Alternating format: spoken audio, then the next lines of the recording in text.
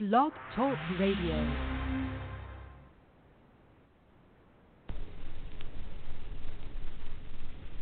Center of the world, Africa.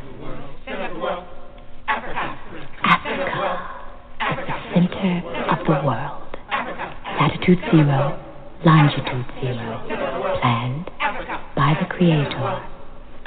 Zinjanthropus was the first man found on the earth. That earth was the motherland, Africa. We know that without total understanding of what happened in the past, it would be difficult to relate to the future. We know that within the structure of the music, there should be a message, and the message should be truth. So now, we give you Africa, the center of the world. Center of the world, center of the world.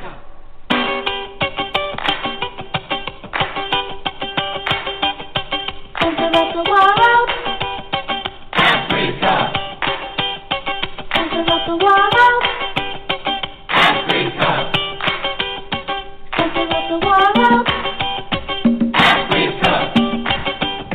center of the world, Africa.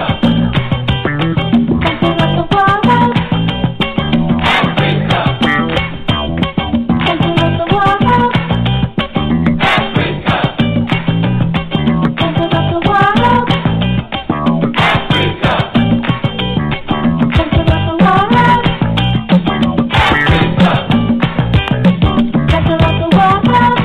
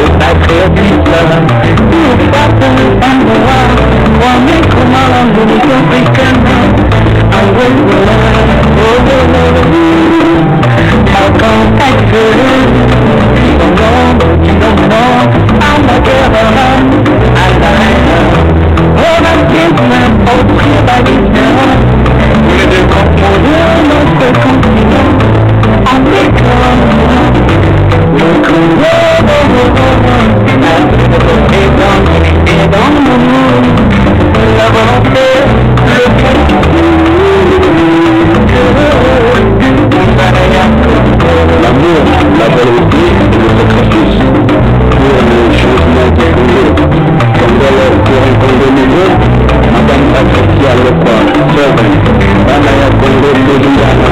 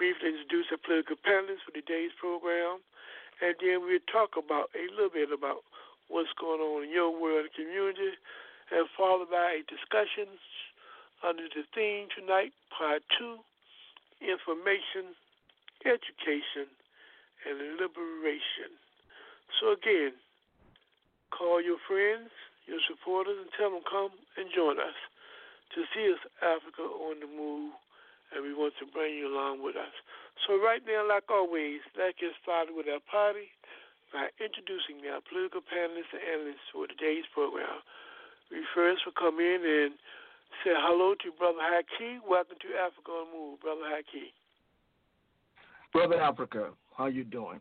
My name is Haki Kamafi Mishoki. Currently, I'm with African Awareness, and of course, my thing is institution building. But just before I get into that, Brother Africa, one thing I find extraordinary, this notion in terms of back to normalcy. I certainly hope people don't swallow that bit of propaganda, because clearly, when we talk about back to being normal again in context of the system, then clearly that's not going to happen. And let me explain why. So I'm going to briefly read this, and so hopefully people will glean precisely why this question in terms of back to normalcy is a fallacy. Anyway, check this out, Brother Africa. Now, the level of deception and misinformation circumvented throughout U.S. society with the humble Joseph Goebbels, the Nazi propagandist. Nowhere is deception more notable than the popular phrase, return to normal. This normacy they espouse pertains to a U.S. economy that will regroup, reverse its economic woes, regain its status as the sole superpower of the world. Zbigniew Brzezinski, the former National Security Advisor, attempted to dissuade such delusions, arguing a multipolar world in which leadership of the world must reside with three nations, that unilateral control by the U.S. was no longer possible. Specific countries he referred to were China, Russia, and the U.S. Content to dismiss Brzezinski, American leaders conspired to elevate strategy that would restore U.S. dominance and deter other nations from a place on the world stage. Achieving this feat is proven impossible, not because of foreign interference of U.S. elections, but internal conflicts, largely from a capitalist system caught up in inertia and unwillingness to end tradition. Now, the FEMA Administrator Peter Gaynor unconsciously expressed a deeply held polemic that underscores the seething contempt the wealthy elites in America harbor for the masses of people, when he echoed, quote, FEMA vows to attack the health and safety of Americans, end quote. This Freudian slip conveyed a sentiment that was anything but endearing. How can it be interpreted otherwise? Looking at the inner workings of the U.S. economy, one has to conclude the lives of most of the citizenry is not valued very much. Specifically, looking at monetary policy during COVID-19 belies some chilling truths that must be acknowledged. Monetary policy, or the flow of money through the economy, has been greatly restricted to benefit the wealthy, even when such a policy undermines the total economy. Monetary policy, which shaping specifically to benefit Wall Street, by extending low-interest loans to banks, buying corporate and/or government debt, government policy prevented the economy from expanding or growing. A more productive policy would have been to direct monies into the productive sector. Now, investments in hiring workers, training of workers, will not only expand the economy, but enhance a corporate credit rating that's currently considered negative. And by the way, a negative rating, along with the declining value of dollars, makes it difficult for the U.S. to borrow. This is complicated by the fact current monetary policy decides winners and losers. Certainly, the 1% of the wage earners are declared winners, but the benefit does not end there. Monetary policy, American style, utilizes a contagion effect whereby Treasury Department, in conjunction with Wall Street, manages prices in a way 10% of the populations become beneficiaries. This 10% large infusions of money, along with tax policy, ensures availability of stock options for the wealthy. Wealthy individuals are uniquely situated where they don't need their own money for investment. Instead, utilizing margins, they can use the public's money to fund their investments. This is possible because of financialization and formula utilized to fund the economy. For every $1 invested towards the real economy, housing, education, jobs, and so forth, $100 is invested in Wall Street. Ironically, this funding pattern not only contributes to ups and downs in terms of prices, but inflation as well. As the prices of commodities skyrockets, particularly food and housing, the most vulnerable, the masses of people, pay a steep price. Putting this in perspective, if 70% of the economy is consumer spending or debt, how can poor people contribute to an economy with no jobs, substandard wages, and are ill-educated? Meanwhile, the $27 trillion national debt continues to grow. So much for normalcy. Now, this anointed class of winners of government welfare with our money is used by wealthy elites to engage in stock trades between themselves, accruing big dividends, which is placed in offshore accounts never to be taxed.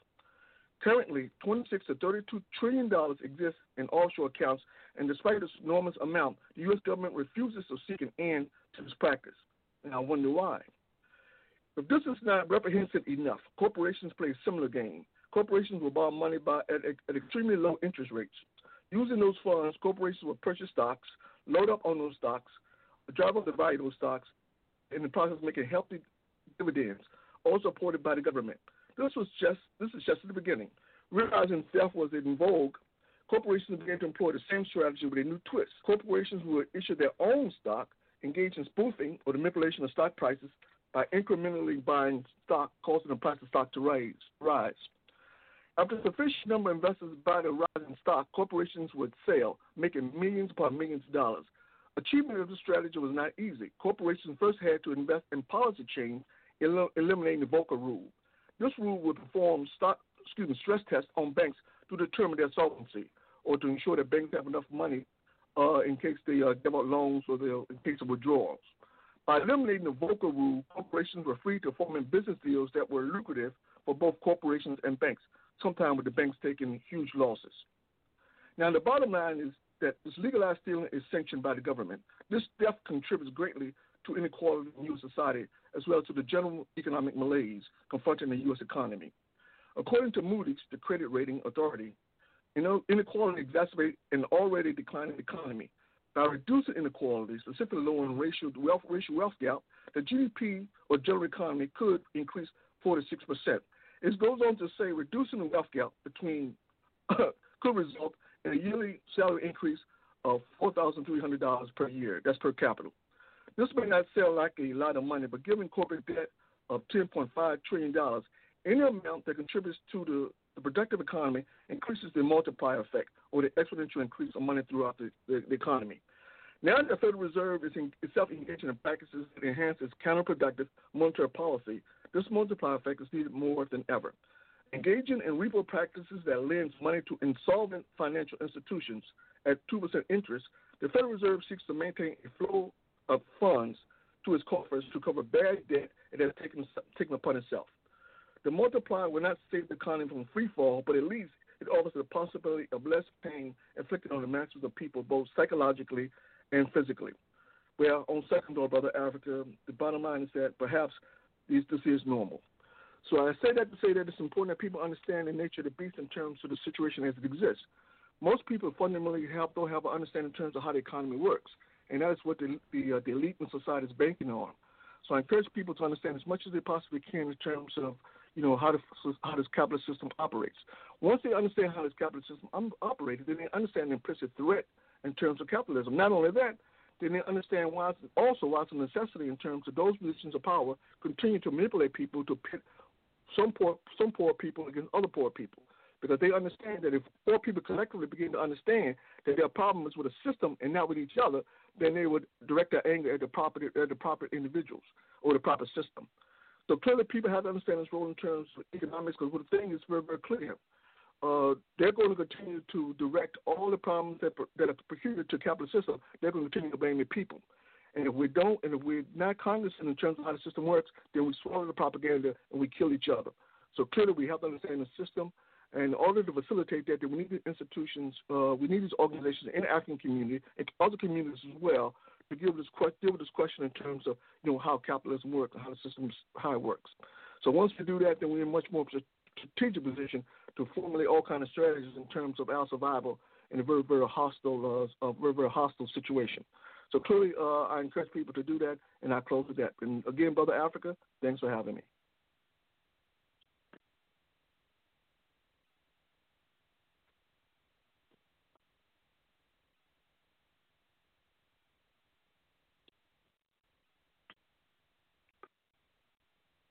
Hello, we'd like to thank you for your patience. As we stated earlier, for the last several weeks, we've been periodically having unintentional interruptions, so we apologize for these interruptions, but they are beyond our control, and therefore we'll do the best we can. Brother Haki, we next will go with Brother Moses. We'd like to welcome you to Africa on the Move, Brother Moses. Thank you, Brother Africa, and greetings to everyone within the sound of my voice, especially the illustrious panelists. My name is Robert Andrew Moses. I've been in the struggle for scientific socialism from the moment I was introduced to Marxism during a government class back in my high school years, 1968. I call Marxism the race to cure racism. I bear witness that there's one God, Jesus, who is the author and finisher of my faith, and that Mao Zedong is his messenger for government. Fathers, help your children. And we don't reverse correct verdicts. I'm pro-choice. Thank you once again, Brother Africa, for allowing me to be on the show. All right, thank you, Brother Moses, for being here. And to our listening audience, this is Africa on the Move.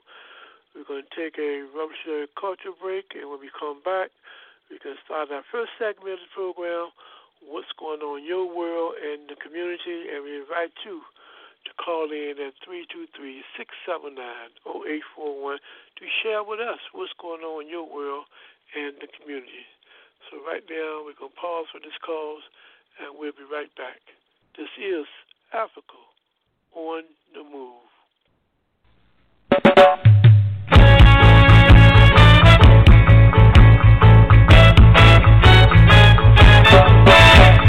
Buffalo soldier, dreaded like a white star. There was a buffalo soldier in the heart of America, stolen from Africa, brought to America, fighting an arrival, fighting for survival. I mean it when I analyze the sin.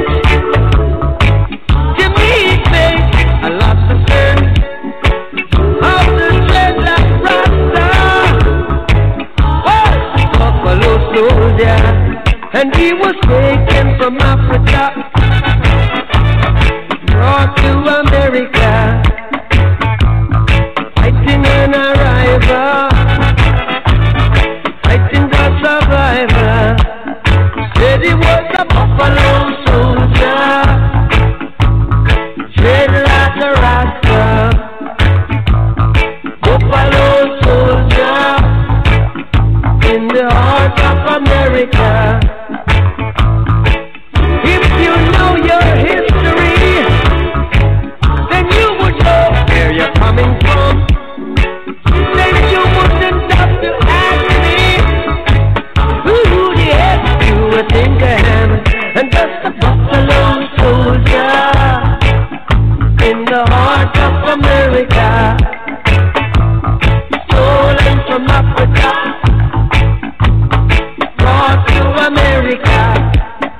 Said he was fighting on the right side, fighting for survival.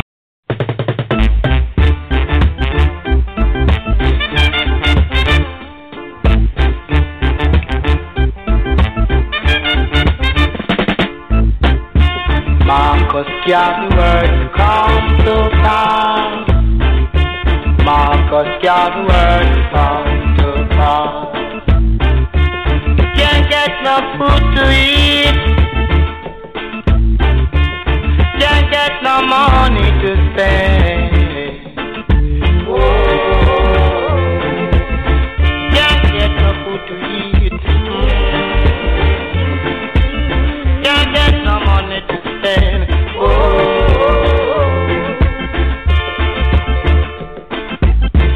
Come, little one, oh, let me do what I can for you, and you, hello. Come, little one, come, oh, let me do what I can for you and you alone.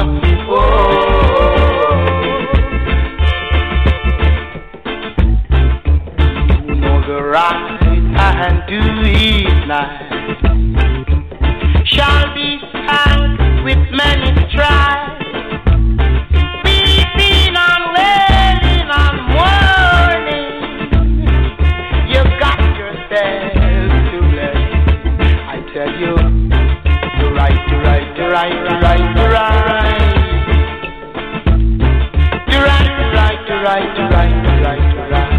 I beg you, tell you to do right. Beg you to do right.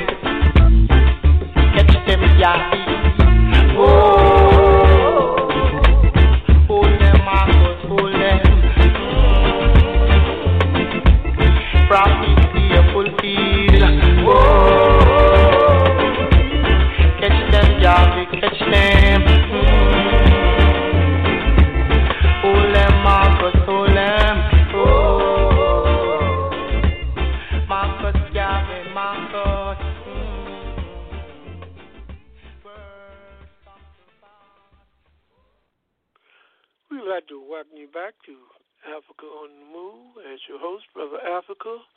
We will now make our transition to our first segment of this program. What's going on in your community? What's going on in your world and in the community? Right now, for those who would like to contribute to this particular segment, feel free to call in at 323-679-0841. Hit 1, and we will acknowledge your last 4 numbers. Now, until that time, we'll go to our political analysts and panelists, and we will ask them what's going on in our world and the community, starting off with Brother Haki. Brother Haki, what's going on in your world and the community? Well, Brother Africa, again, it was business as usual. 2 Florida youth were killed in Florida, Broward County, Angela Crooms and Sincere Pierce. Interestingly enough, I had the opportunity to observe it on national news, and what they conveyed in terms of that video piece was that clearly this notion in terms of the young people trying to run over these deputies didn't stack up. One of the things that when you looked at the video piece, it was very clear that the spacing between the officer and the cars in the background. When a strange thing happened, in fact, one of the things is that that view in between those spaces actually narrowed, which means that those kids were far from that officer when he fired that weaponry. And I thought that was very interesting in terms of that. Then I looked at the local news in Florida in terms of assessing, the video that they would present to the public. They have a totally different feed in terms of the video content, and based upon that video, it's very, very clear in terms of when the officer fired his weaponry, the kids were trying to get away from them. They were fleeing from them. So this notion that, in fact, that the officer's life was in danger was so erroneous. I mean, it's absurd. But even more fundamental is that one of the things that the officers alleged that the car was coming at them in an attempt to strike the officer.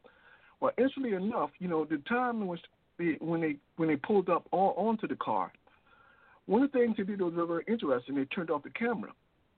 They only turned the camera on in hindsight, so it's very interesting. So they had the opportunity to actually, film the incidents in entirety. They selectively decided when to turn the cameras on. So I find that very, very suspect in terms of the events that transpired that day. Also, just as important, Mother Africa, one of the things I certainly didn't understand was that if your allegation is that the young people would try to hit the cop with the car, then I have to ask yourself, one of the things is that, when they first approached the car, why would the officer cross the street? That doesn't make any sense to me. You have a car on one side of the street, but you got an officer who goes on the other side of the street. And that doesn't make any sense to me at all. I don't understand what the logic is in terms of him doing that. The only thing if I was conjecture, I would think that perhaps they were anticipating, that they have the opportunity to justify the killing of these young people. One thing is that, and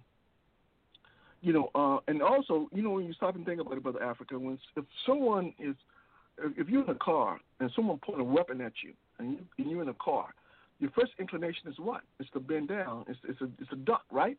It's hit the accelerator and duck. It's not to stay, to stay upward.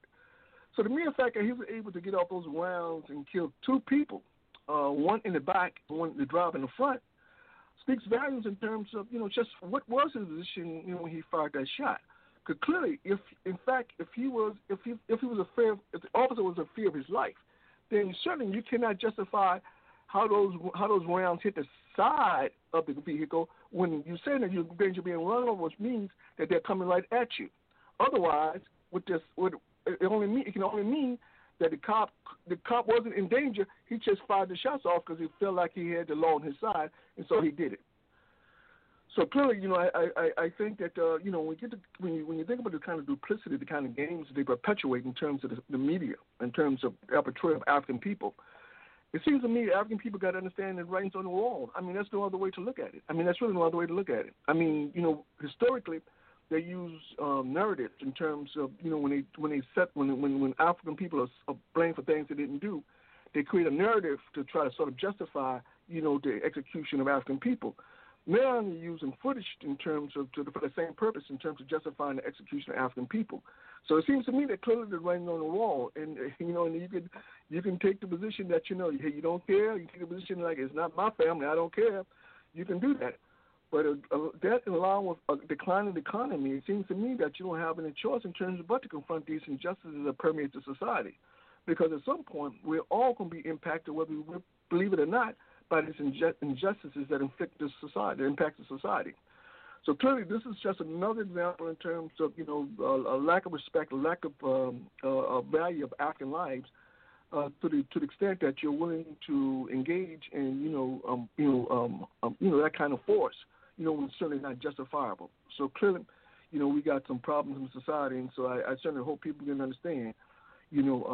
Just the extent of that threat and understanding that this is very, very serious stuff. And this incident sort of undermines, the seriousness of the situation African people find themselves, in this society. Thank you, Brother Hakeem. Next we go to Brother Moses. Brother Moses, what's going on in your world and the community? Thank you, Brother Africa. Certainly we see that the president has relinquished on his staying in office, and basically he will be moving out on the 20th, and we're thankful for that there will be a transition. He's going under protest, but he's going, and I think that's the big news. The tensions are being lowered. The brothers in Florida that Haki talked about, certainly they didn't deserve to die like they died, and we acknowledge that. It's been an interesting week. Nothing extraordinary, outstanding, standing up as real big contradiction of the system stands out in my mind. The big thing is the president is leaving. Thank you. Thank you, Brother Moses. Panelists, I would like to just give y'all something to think about, and I'd like to hear your response to the narrative that's been playing out as relates to this pandemic, deal with this COVID viruses that is going on. And I speak to the issue that I'm trying to figure out what is really happening with this issue of having many different forms of vaccinations to cure the so-called particular virus. Recently, talking about them going from one possibility of vaccination to having 3 to 4 different pharmaceutical companies to have their own vaccinations that they claim to be effective. Most of them have not said 100%. They say like in the 90-95% range. But just the whole idea of we having multiple different types of vaccinations, all of them claim to be some kind of remedy to this so-called virus. What do y'all make of that particular narrative? Something don't sound right. Why are you having multiple forms of vaccinations? Why can't you just have one particular so-called area where they dissect the viruses and come up with a particular vaccine to deal with it? Why different types of vaccines, and even for different types of populations? I don't understand the narrative. Y'all response, Brother Hakeem? Lead us all. Well, I think to some extent, Brother Africa, I think we have to realize the role of money the role money plays in the society and throughout the world. Actually, one of the things that countries are conditioned, to compete against one another. And indeed, capitalism, the tenets of capitalism dictate that we compete. And so, therefore, in that context, it's not a uniform concern in terms of humanity. The concern breaks down based upon country. So, therefore, there's no incentive for countries to work together because what is more important is the pursuit of money. And it's unfortunate, but that is the nature of the beast.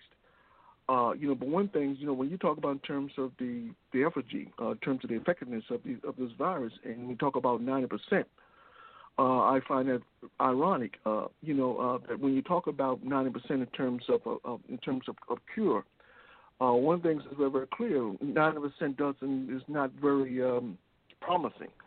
So, in other words, perhaps when you say 90%, essentially what you're talking about is that you're saying that, well, maybe they'll cure the symptoms, but disease lingers in your body, which means that at some point you might the illness might reoccur. So I'm not sure what 90% means. In terms of efficacy, if it's not 100%, then it's not scientific. So the mere fact that they're saying it's 90% speaks volumes in terms of the pursuit of dollars as opposed to the pursuit in terms of actually eliminating this particular virus.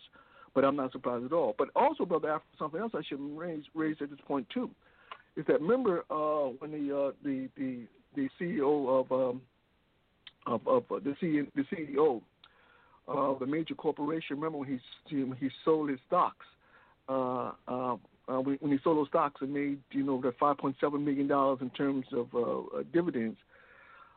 Keep in mind, Pfizer is now saying that at one point they were touting this notion that their vaccine was 90% effective. Well, they had to go back to the drawing board because they found out that it wasn't 90% effective. That 90% efficacy or the 90% effectiveness only relates to young people, teenagers and younger.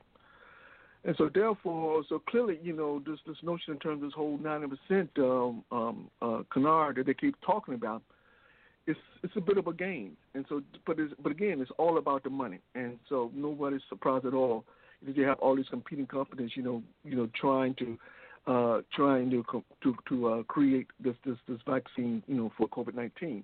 But one final thing, Brother Africa, I have to mention this. This is important because one of the things is that when we talk about in terms of the creation of these vaccines, we got to understand that it's our money, it's the money of the people who, through the government, who actually finance this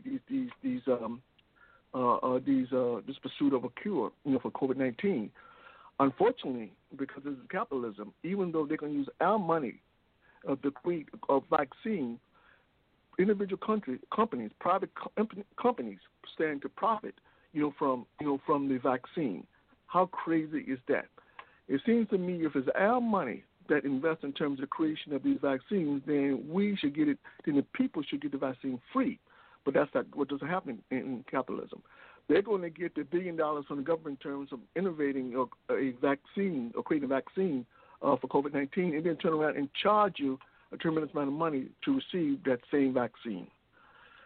So clearly, Brother Africa, the bottom line is all about the money. So nobody should be surprised, that you have a narrative that exists in the world which says that, listen, the health of the humanity is all about money, and so therefore everything we do is geared toward money. And as such, one of the things that we're very, very clear on, that capitalism is very, very good in terms of promoting, individualism, very good at promoting, avarice and greed over all other things. So we're not surprised at all that you would have a situation where people out here trying to create that vaccine because they know once they innovate this vaccine, once it gets the okay to hit the markets, they're going to make billions and billions and billions of dollars, and they know that. Unfortunately, the focus is never on humanity. It's never on in terms of preventing these kind of things. It's all about the accumulation of wealth. And unfortunately, given the reality that the economy is in decline and the people who have access to stocks understand that there's limited opportunity in terms of making lots and lots of money. And certainly this vaccine offers a last opportunity, for people who are very wealthy to make tons and tons of money. So therefore, they double down on this notion in terms of it's all about profitability and nothing else. So I'm not surprised that throughout the world that you have these competing companies working on the same vaccine when it makes more sense, both economically and morally or politically, to work together in terms of creating a vaccine that is truly effective. But that's not going to happen because that's just not how the world currently is organized. So anyway, Brother Africa, I think to answer your question, I think it's all about money. So I'm not surprised, that you would have, different entities trying to innovate the same vaccine for the same, quote unquote, a virus. Brother Moses, your take?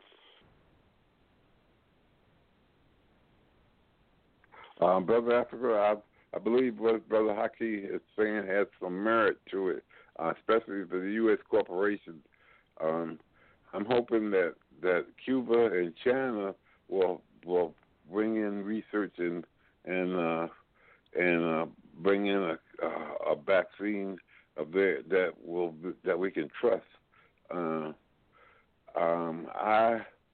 I know that when they first came out with that vaccine, the Pfizer one, they were saying it was 90% effective, and then another group came out with a 95% effective, and then Pfizer changed theirs to 95% effective. And so I don't know, that was kind of interesting. I don't know how that occurred. So it's definitely, these U.S. corporations it's hard to trust them, especially after the history of capitalism, and you can't expect them to suddenly become humanitarians overnight. And so, it's suspect. Taking this virus, we've become more and more scientific. We're more and more knowledgeable in the world today than they were years ago. And so, hopefully they can come up with an effective vaccine. Defining the disease, we've come a long ways, but solving the problem, I still think we've got a ways to go. Thank you. But Brother Africa, this whole question of the efficacy in terms of effectiveness of these vaccines, when you talk about in terms, you start qualifying them in terms of percentages, then it becomes problematic, because it seems to me that if you talk about science, either something is effective or it's not. There's no in between, and essentially what they're saying, that's sort of an in between, and that makes no sense at all. Which means they don't adequately understand in terms of how the virus functions. But one of the things I can't help but thinking about, though, Brother Africa, is that I think that, this virus came along at a very opportune time, and I'm suspicious in terms of the timing of COVID-19. It came along the same time the world economy is in decline. So I see it sort of suspect. And I suspect that people throughout the world who are engaging these strikes against, engaging these movements against, being locked in, I think they suspect that that COVID-19 itself is suspect. In fact, the possibility exists where maybe people do understand in terms of how to remedy the effects of COVID-19. In fact, if it was manufactured, then clearly there's got to be some type of solution in terms of cure. So clearly, I'm very, very suspicious in terms of the timing of COVID-19, and the mere fact that I'm suspicious, by no stretch of imagination means that, I don't take this COVID-19 threat seriously. But I also understand the same token that in the vein of strategy, one of the things that you want to do is, to the extent that you can debilitate a population, you can undermine that population or disempower that population. To the extent the government can achieve that, then it's in their best strategic interest to do so. Simply because when you talk about an economy that's in decline, then certainly you got all these people with no chances of jobs, no chances of housing, no chance in terms of decent education. These problems continue to proliferate. And the question for government is always, of course, what are you going to do with all of these people that you don't have a need for? Now, I hear Brother Moses when he talk about the fact in terms of Cuba and China doing, trying to create a situation where a narrative in which they can actually disseminate, this vaccine, to poor nations to ensure that people get what they need around the world, and that's to be commended. But I think more importantly, in the United States, you got to ask yourself, why is in the U.S. advocating a similar position? And I say that, it's not a total endorsement, because one of the things that Brother Moses said, and I'm very concerned about, is that you got to be. I'm very concerned in terms of the policies, the politics behind COVID-19. Do you really want to create a vaccine that is effective and doesn't do no harm to people, or you doing one to essentially weaken or compromise people's immune systems over the long period of time? or even compromise their ability to have healthy children in the future. So I'm very concerned in terms of that possibility when we talk about just how inhumane capitalism is in terms of the lack in terms of identifying with humanity. So I'm very concerned about that. But in any event, that aside, at the very least, I'm just wondering why at least the articulation, the idea that there's some concern, some compassion for those in the world who are caught up in a very difficult time of circumstances not of their own doing, because of the nature of imperialism in terms of how it impacts people's economies around the world. I'm very concerned about why the U.S. not saying, hey, we need to figure out some kind of way in terms of making sure vaccines get to those who economies are struggling.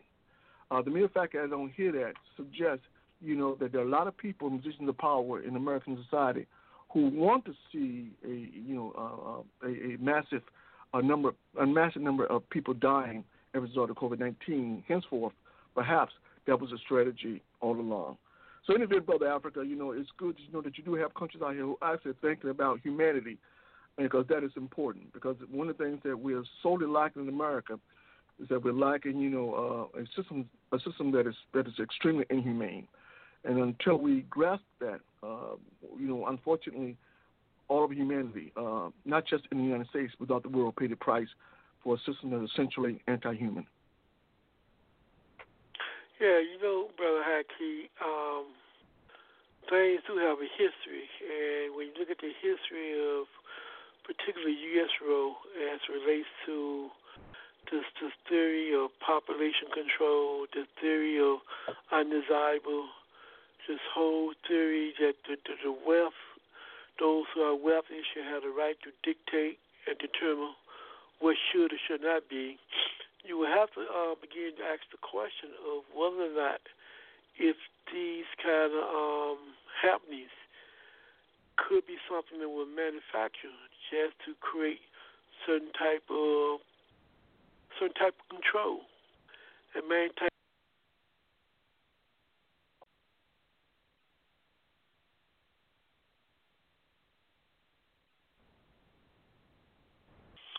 Again, we'd like to thank you for your patience. As we said earlier, we were disrupted from communicating to you, and these kind of disruptions are disruptions outside of our control. We have made our complaint to the appropriate authority, and hopefully sometime near future, these kind of problems can be resolved and avoided. But as I'm saying, panelists, one thing about this vaccine thing is, the West has a history of creating certain kind of social conditions that will not be favorable to the maintaining and existence and the well-being of certain populations, certain classes of people, et cetera, et cetera. And we know that people like Melinda and Bill Gates and many think tanks have already rejected that they want to come up with processes where they can eliminate large sums of populations within a certain time period. I remember reading a report by one of the think tanks years ago where they talk about the continent of Africa will become a land without people, where they will lose hundreds of millions of people in terms of its population size. I remember looking at certain think tanks, and they began to become concerned about the negative population growth in Europe and how that will impact the rest of the world. I remember seeing other think tanks looking at U.S. population growth and its possibilities by the year 2040. U.S. will become a population of people of non-European, or as they would say, people of color. So I'm really wondering, Brother Haki, that you raised earlier in the timing of it, and I'm even more concerned now about the usage of these vaccines, because one of the things that I'm hearing now, and I'd like to get your response to, is the response that we don't have no say-so on these injections. There is creating scenarios and situations where whether or not if you want to be injected with this vaccine, that you don't have no choice. And they definitely not tell you what is the makeup of these vaccines. For example, I see there are some airlines, they are putting in policies now that in order to travel, you must have a certified certificate saying that you have, when the vaccine is available, you have been vaccinated. You'll need to show proof or have some form of certificate to show that you have taken the shot, or else you will not be able to travel.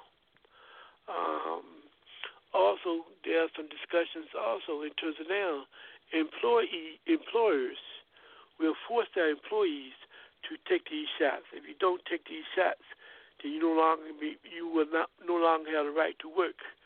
What do y'all think about these kind of policies and decisions that's coming down the pipe as it relates to individual liberties and freedom?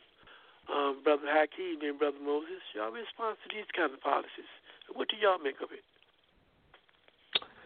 Yeah, I think, Brother Africa, in a nutshell, I think the writing's on the wall. I think all of these policies with respect to the so-called, vaccinations, all of it has more to do with control than anything else. Because it seems to me that when you talk about travel, if you can substantiate, that you don't have the virus, then you shouldn't be restricted in terms of travel. Now, when they mandate that you've got to have this vaccine, then the question becomes, wait a minute, if I don't have it, then why would I need the shot? Of course, their position would be that, well, you need it in turn to protect other people. Well, but the problem is that if other people are being inoculated against it, then certainly people who are not receiving a shot shouldn't be a threat, at least, philosophically. So the mere fact that they really want people to take those shots speaks volumes in terms of the real motivation, the underlying motivation in terms of what's really going on, and which, of course, is always politics. And people got to understand, when we talk about in terms of the precarious nature of the economy, people have to really have to understand that the economy is precarious. In the next 10 years, seriously, I mean, if people don't get it right now, trust me, in 10 years, they're going to get it. There's a price to pay for not understanding what's going on, but they're going to understand clearly what is going on. Because currently, the system is unsustainable. And the people in positions of power know that. When you look at it in terms of the sheer number of the wealthy people who are getting dual citizenship across the world, they're prepared to fly the hell out of here. They understand precisely what's going on. They know what's coming down the pike. I'm more concerned with the rank and file, the masses of people, out there, working people, poor people, who don't understand what the hell is what's going on, what's really going on. I'm really concerned about them. And so when you have a situation where the government insists, that you comply, or there's a price to pay in terms of your livelihood, then I have a serious problem with that. And the mere fact that one thing we're very, very clear on, just in terms of being slaves, one of the things that we're captive, to a system would say that in order for you just to survive, we dictate how you live your life. So you do it 9 to 5, because if you don't do 9 to 5, you don't live. We create conditions in which you can't live. And so we're slaves, and so we have to comply. And so now you're saying that you got a vaccine, and we're saying, okay, listen, in order for you to have a job, you got to take this. Well, seriously, what happened to the Constitution in terms of your right to be free? What happened to your right to liberty, the pursuit of justice? What happened to all of those grandiose ideas? What happened? All of a sudden, they're no longer relevant. Then, if they're not relevant, then clearly, what you're saying is that we're in a state of fascism, and so this fascism that we're talking about is growing leaps and bounds. So I think this vaccination or this compulsion to force people to take this vaccination is an indication of the fact that we are, in a fascist society, and that's just preparing us for it. They're doing it, incrementally. They're doing it piece by piece to make sure, that they get us to a state in which we'll comply, and that's very, very dangerous, and that's very, very dangerous. One of the things is that we cannot afford to do is give those positions of power consent. Once you give them consent over your own life, then the ball game is pretty much over. So I have to congratulate those people around the world who said, I'm saying, listen, there's a better way than simply taking away our civil rights in terms of combating this virus. So I support those people who around the world who take a stand in terms of resisting, authoritarianism, and that's precisely what it is. And so in America, when you talk about, clearly when they talk about compelling people to take vaccinations, even in the sense when you say that these vaccinations are not 100%, but you still can compel people to take them, then I got to ask, what is the logic? What is it? Why? How could you compel me to take something that I know potentially could harm me? How dare you actually mandate something that could potentially harm me? And this is based upon your own words. When you tell me something is 90% effective, then you're telling me that it's not effective. It's like someone saying someone being a little bit pregnant. No woman can be a little bit pregnant. I mean, either you're pregnant or you're not. To say a vaccine is only 90% effective, what does that mean? It means nothing. So the potential in terms of inflicting serious harm to my body exists because even if I take your own statistics, that means 10% of what you're giving me is some questions pertaining to its effectiveness. So why the hell am I going to take something that's going to effectively damage me? Why should I be compelled to do that? So clearly we got a struggle before us. I mean, clearly. And my position is that I suspect politics at play here, and I suspect that the politics are not good, particularly when it comes to the masses of people. In the context of capitalism, one of the things is very, very clear. If people can't contribute to the economy, if people don't have capital, then in the context of capitalism, then you have no right to exist. And so, therefore, if by creating ingenious ways in terms of eliminating a large number of people can be achieved by utilizing vaccines, then capitalists have no problem in terms of doing that. And they'll still turn around and blame you, for your death, by offering up some information which is not factual. But in any event, I think that we got to be very, very concerned about in terms of fascism and growing authoritarianism. I'm so sleepy. I can't sleep. Can't talk. Anyway, so we got to be very concerned in terms of the kind of practices that doesn't bode well for humanity. Brother Moses, how do we deal with this possibility of forcing vaccination? Your response. Well, I'm opposed to forced vaccinations. I mean, I think people have to make a decision based upon their knowledge and their understanding of the scientific facts, etc. I think it's a scientific fact that this virus, COVID-19, exists and that it is deadly, and that we have to accept that and take the enemy seriously. And so, the vaccinations,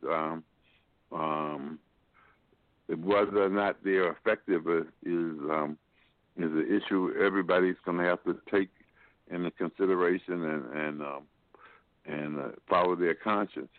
But I do think the virus is real, and we have to take it seriously. Thank you. Panelists, to give people something to think about in terms of whether or not what we are hearing and seeing is really legit, is that I find it really interesting. One of the arguments they raised that what we need is make sure we have plenty of supply of the vaccine, but while at the same time they also talk about they need a distribution process, how it should be distributed and who should get it first. And the first two people who should get it, they stated, should be the medical workers and the poor. I find those two conversations, those two particular entities very interesting. The first ones that should take it should be the medical workers and the poor. When has this country, this society, became interested in terms of maintaining the well-being of the poor? Y'all response to that particular narrative? Something doesn't sound right to me with that narrative, panelists. Y'all response. Yeah, well, you're absolutely right, Brother Africa. That's why I'm very much concerned about authoritarianism, in society, because you're right. Historically, they've never been concerned about the plight of poor people in society. Particularly when you start looking in terms of the inner workings of the capitalist system, they've never been concerned about the needs and concerns of the poor people. And so now you're going to say, okay, we're going to use this vaccine to vaccinate you first. At the expense of others, particularly those who are wealthy, I find it very suspect. It seems to me, I tell you what you do. Why don't you give it to the wealthy people first? Give it to them. Give it to them first. We'll observe and we'll see what happens with them. How about that one? So the mere fact that they're talking about giving it to poor people first, along with the medical staff, I'm hesitant. I'm not even sure that when they disseminate those vaccines, that the vaccine would be the same that they give to the medical staff versus the vaccine they give to the poor people. They might even be the same vaccines. So we just don't know. There's just too many unknowns. There's too many X factors in terms of this particular vaccine. But I think you're right, Brother Africa. Anytime they start doing things where they will uplift humanity, you never become suspicious. Now, if I lived in a society which says that human life is paramount, if I live in such a society, then I understand that everything the government does is in the interest of humanity, and so therefore I don't have to worry about government doing things that's going to cripple me. If I live in Cuba, for example, I know what the Cubans do. That I know it's going to be the benefit for me. If I live in China, then I know what the Chinese leadership is going to do. I know it's going to be a benefit to me. I know I'm not going to do the thing that's going to cripple me. I'm in America, so I can't take that risk. That you're certainly now, in the 21st century. Now you somehow found your humanity. Now you're going to disseminate some vaccine to me under the guise that you really care about people like me who happen to be poor. I don't buy it, Brother Africa. That's another reason why I'm so suspicious. I'm very, very suspicious when that happens. Like I said, I was rather, okay, why don't you just give it to the rich people first? Let's give it to the rich people. We even then we're not sure if the rich people get a different kind of vaccine, but at very minimum we get at least an opportunity to observe the impact, regardless of what vaccine they give them. But we get an opportunity in terms of gauge maybe potentially some impact. And so I think that's the way to go. But the mere fact that they're talking about elevating humanity now and giving it to poor people, I'm like, I find that very, very interesting. But number one, Brother Africa, I seriously doubt if they will do that. I mean, I think that sounds good. But seriously, I don't. If they do that, I would be surprised. If they actually carry through, if they would actually vaccinate, poor folks with that vaccine, then I know something is seriously wrong. If they don't do it, then maybe the vaccine is legit, because the lives of poor people is not important. So if they perish, then so be it. It's not a major loss.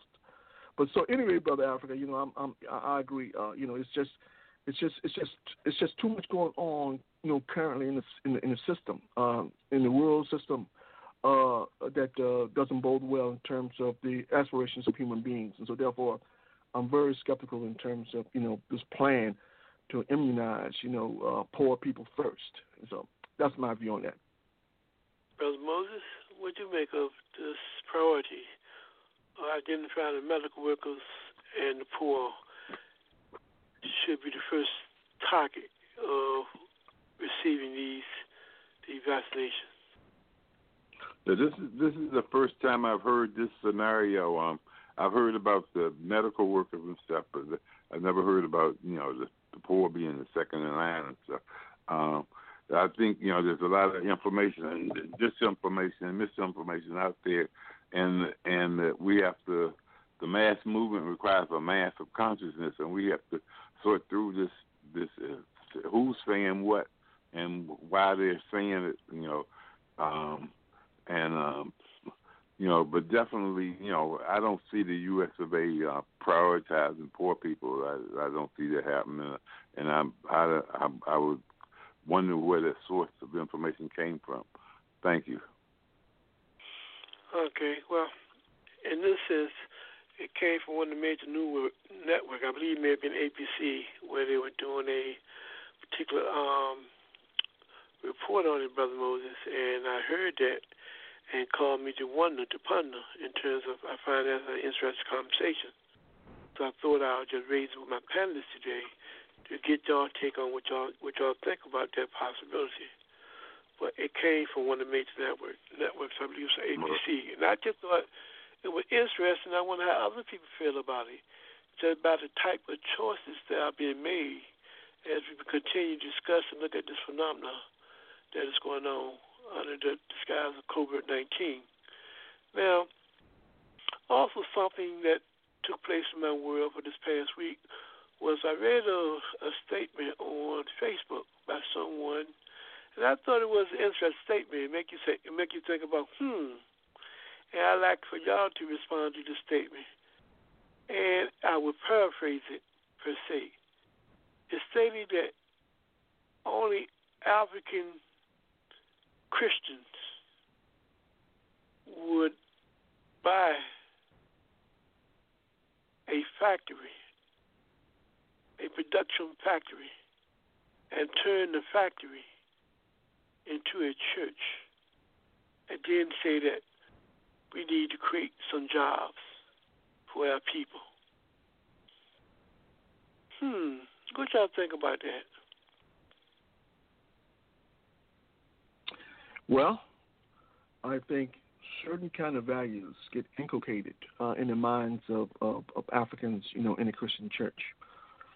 Unfortunately, let me not make a blanket statement, because there are some Christian churches that do a very good job in terms of liberation theology, which actually teaches people, to be much more holistic in terms of their views of humanity. So there are those pastors who exist. So I'm not talking about them, but I'm talking about your typical pastor, your southern pastor, whose position is that that change is only possible, when the Creator deems it possible, and this notion in terms of human actually creating change is simply impossible. And of course, the irony is that when you say something like that, when you look in terms of just the progress, the limited progresses that happen throughout the world, is a result of people working together to create policy and laws to change certain situations which are damnable. And so therefore, the possibility of human beings actually making change does exist. And so this notion that human beings are incapable of making change is somewhat absurd. But in any event, there are those Christian people in the Christian church, in the African Christian church, who believe that kind of evangelical kind of thought process, which says that listen, people don't need jobs. People need to come to the Creator, and if come to the Creator, everything's going to be all right. And so it totally flies in the face in terms of human need, and it's ironic that when you talk about in terms of human need, one thing Bible very, very clear on in terms of the importance in terms of people working together, people sharing to ensure that people get what they need in terms of survival. So that point is indisputable. That is precisely what the Bible says. The Bible, all religious documents say the same thing. So for evangelical types in the African Christian church to come with this notion that I don't have to put people to work, but it's more important that we build churches, and so therefore all the problems are solved, is a kind of mysticism that exists in the mind of people who really believe that, in fact, that human beings are incapable of thought. And that's scary. And that's very, very scary. And, of course, you keep in mind when you look at the history of the African church, but keep in mind, one of the things that the planet class want to inculcate in the minds of our people was that we have no power, that the only hope that we have comes from the Creator. And as such, we have internalized that through the ages, and so we believe that we're incapable of actually working together to create, that we have to depend on the Creator to do that. Now, it seems to me that the Creator gave us all the ability to think. And that's so because we have the ability to think, then it seems to me the Creator is saying that if you use that ability to think, then you can resolve a lot of your problems. The Creator didn't, I know no Creator, no religious text that says that don't think, just depend on me. As a matter of fact, Christian church, the Christian rules say that, my people perish from lack. Well, Christian scriptures which says that my people perish from lack of knowledge. So this notion that, in fact, that people can't solve the problems, it's just kind of evangelical thought process, which is killing the African community. And it exists throughout the world. It's not just in America, but throughout the world. Wherever you find Christianity, evangelical individuals, you find this propensity for these same people not to give a damn about humanity, but only give a damn about themselves and what is it for them. And that is in direct contrast to what the biblical scripture is all about. Even in the context of the New Testament. I'm not talking about the Old Testament. I'm talking about the New Testament. So clearly, Brother Africa, I think this is one of these ironies that exist in terms of the African Christian church. And you keep on seeing it over and over again. And to what extent that this pursuit of money plays a big role in terms of the thinking of Christian leaders. There's a lot of money in terms of religion. And so to what extent does that impact their ability to create a message of empowerment? Or to what extent does it undermine their ability to create a message that's empowering? So I think that it is one of those ironies in which we have to ask ourselves, what is going on here? Because there are so many situations with these Christian churches who take nice buildings in which they could renovate and actually create businesses, as opposed to using their resources to create businesses, they create bigger churches. And so you have these mega churches with all these people attending these churches, but then you're surrounded by a sea of poverty. And you ask yourself, what's wrong with that picture? what is your Christian mission? There's something fundamentally wrong here. So what is it about your brand of Christianity that allows you to undertake the project in which a few people are going to benefit at the expense of the masses, even though the Bible says that you have more responsibility to your fellow brother and sister? So how do you justify it as a Christian? But evangelicals do a very good job in terms of rationalizing the most insane kinds of ideas. And so I'm not surprised that they would take a big building like a church as opposed, or a big building like a factory, as opposed to using your resources to open that and put people to work. They'd rather make it a giant church for the sole purpose in terms of the benefit of a few people, who head that particular church or that church organization. So clearly, Brother Africa, it's one of those things that's confounding. I'm always amazed when it happens. I just want to ask them, say, excuse me, but seriously, what God do you serve? What God would justify this? I mean, what Jesus are you talking about that would sanction or what you just done? But you'll never get an answer for them because they're most of the time most of them don't read, don't read, so they couldn't tell you. They've been told that their obligation is to be a good Christian, to simply to obey the Ten Commandments, and then everything's okay, as though the real world doesn't exist and that they have no responsibility for the real world. So I'm not surprised at all that they would do that. They would take a factory and convert it to a church. So I'm just not surprised. That happens all the time. Okay, to Brother Moses and Brother Anthony, I just want to qualify when I read that statement. We are not attacking Christianity as an entity. We are speaking to the nature of maybe decisions that certain people make who may call themselves Christians in terms of taking a production factory company and changing it into a church and then raise the issue of our people need jobs. So what you make of that particular dynamic, Brother Moses, and then Brother Anthony? Yeah, we need jobs, not war. Jobs, not war, and we need liberation theology. Basically, I mean, we need people who are trying to bring about conscious understanding of what's going on in the world and what needs to be done. And I don't know that the ministers and the evangelists and the Christians and all are capable of actually explaining to people what's really going on and raising political consciousness. I think, we have a lot of pie in the sky ministries and prosperity ministries and all kinds of opportunist ministries, but in terms of actually liberation theology, there's not a lot going on that I can see.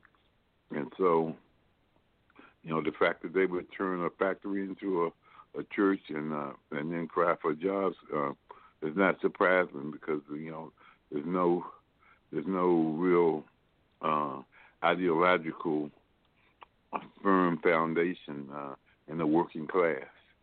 Thank you. And your response to this phenomenon, Brother Anthony? The phenomena of taking a factory and turning it into a church.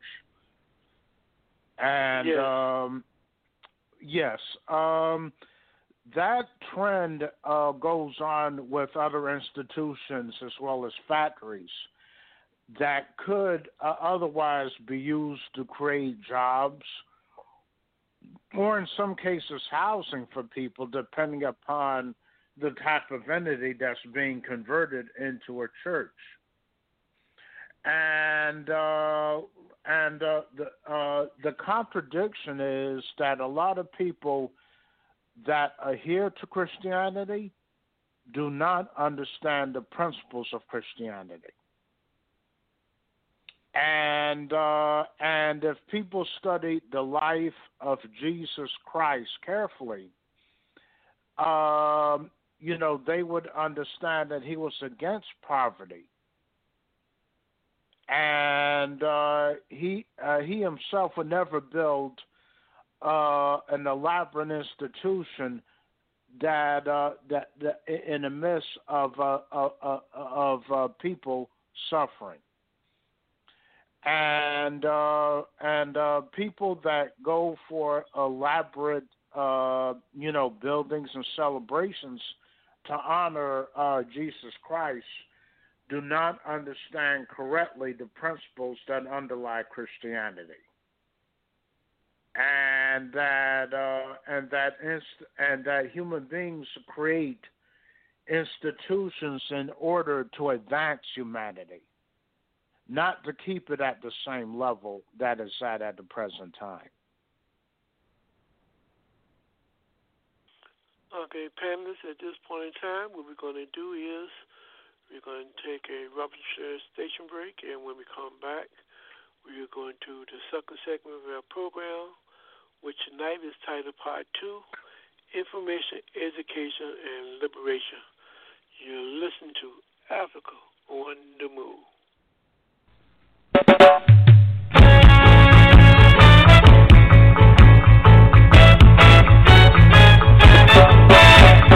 Buffalo soldier,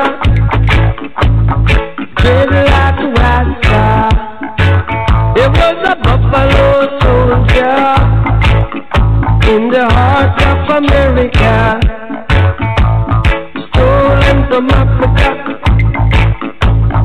brought to America, fighting an arrival, fighting for survival. I mean it when I analyze the sin. Give me faith, I lost the sin. How to tread like Rasta. Oh, buffalo soldier, and he was taken from Africa, brought to America, fighting an arrival, fighting for survival. Said he was a buffalo soldier, tread like a Rasta. Buffalo soldier in the heart of America. If you know your history, then you would know where you're coming from. Then you wouldn't have to ask me who the heck you were thinking. And that's the buffalo soldier in the heart of America, stolen from Africa, brought to America. Said he was fighting on a rival, fighting for survival. Said he was a buffalo soldier in the war for America. Said he, why yo yo, why yo yo yo, why yo yo yo yo yo yo yo, why yo yo, why yo yo yo.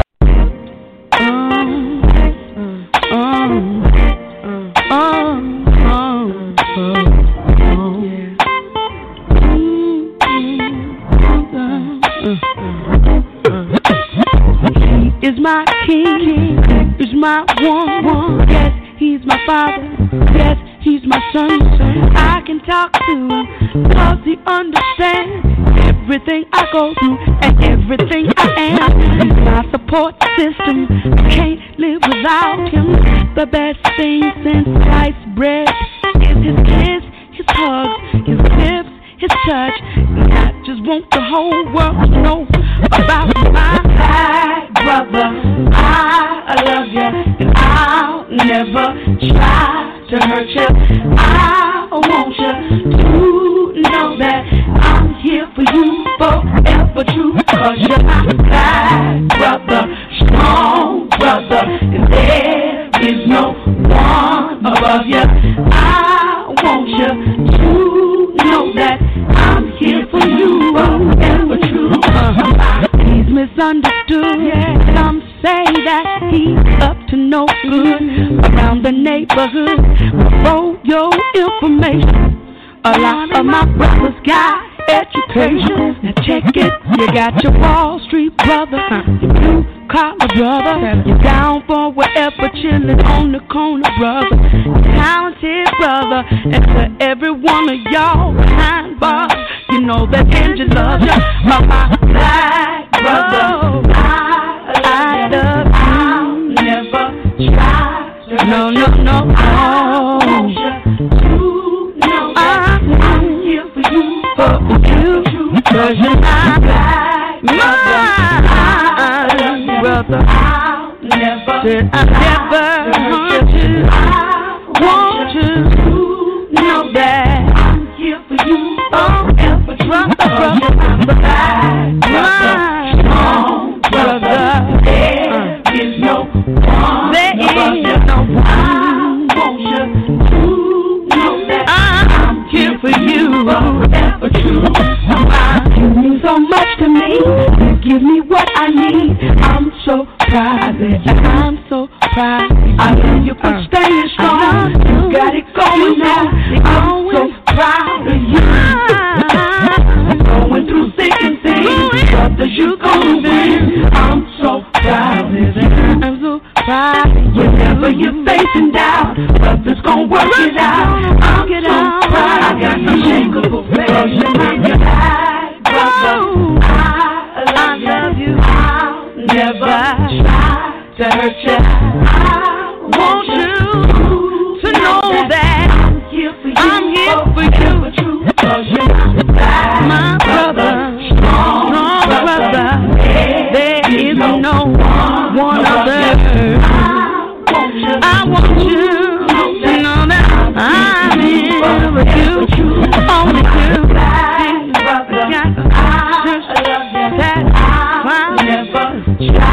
To hurt you, I want you to know that I'm here for you forever true. 'Cause you're my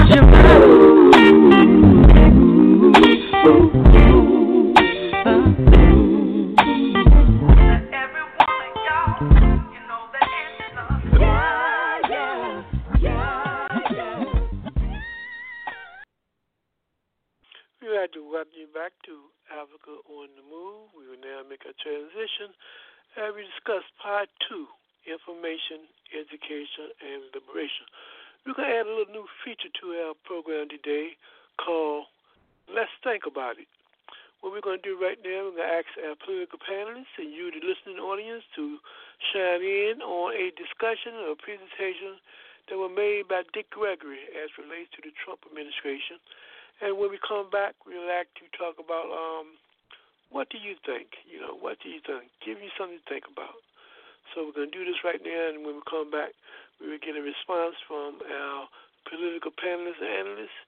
But at the same time, we'd like to hear your response. And you can do this by dialing in at 323-679-0841. Now we'll go to Dick Gregory.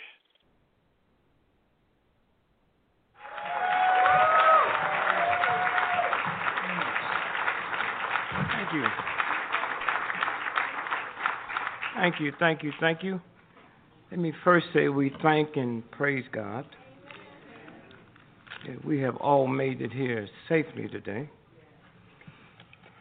I pray to God that your return and my return will be equally as safe. Let me first say I'll be mentioning God, but I'm not talking about them isms and osms y'all talking about.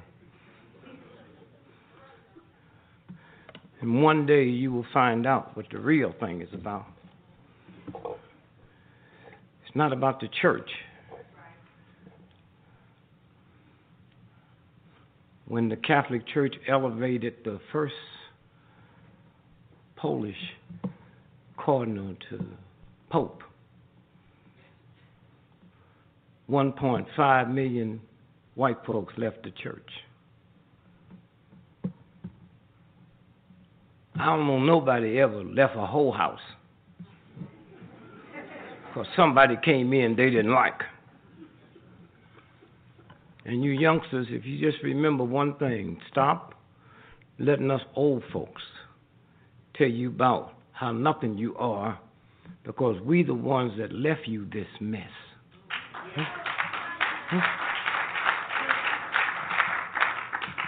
We put a school together with a bunch of evil old men. When you stop and think about, a white woman didn't get the right to vote in America to 1921. And she came over on the boat with that boy. I said, boy, if you treat your mother like that, my mama better stay in the house. A white woman in America with a PhD make 87 cents on the dollar compared to a white man. And that don't bother y'all? We give more money to foreign countries that we don't like just because they got minerals in the ground than we give taking care of our own. And they can do that when they keep you messed up with hatred and meanness and racism and prejudice and all of that. And let me first say to you white folks, I will be saying some things today about white folk, but I can guarantee you, oh wait, will y'all listen to me?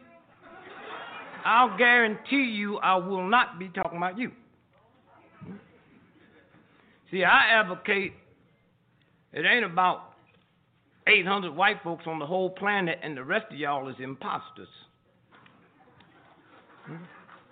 See, white is not a color, it's an attitude. And if you don't have trillions of dollars in the bank, you can't have the attitude. Queen Elizabeth make $360 million every 24 hours just interest on her money. Now, them bees white folks.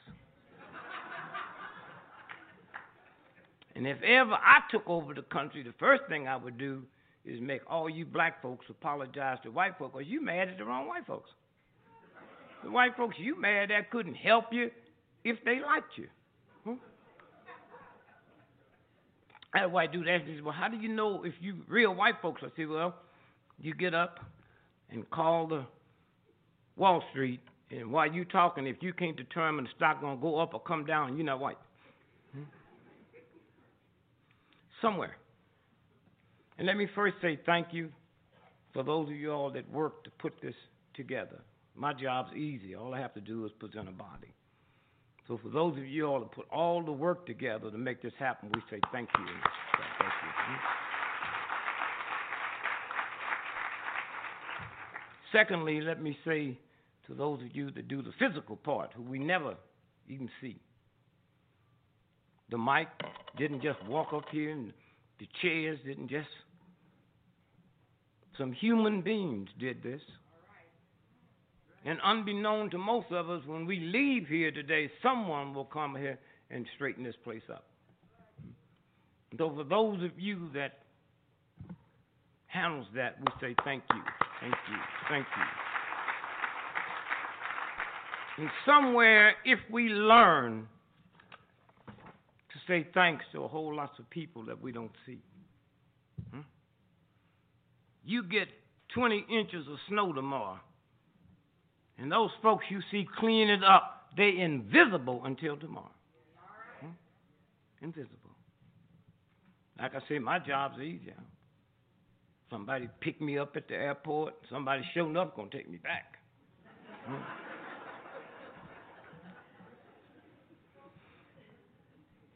Somewhere it's about the humanity. The humanities.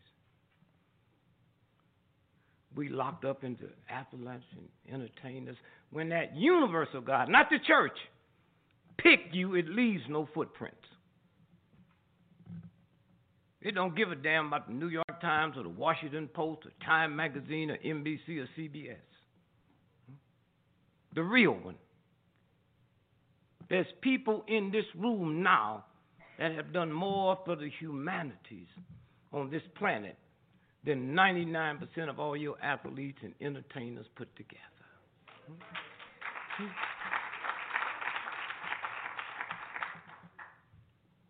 It wasn't entertainers and athletes or the church that made it possible for you women to sit here in this school next to men in this America. And we're always arguing about something. And let me just stop and apologize to white folks.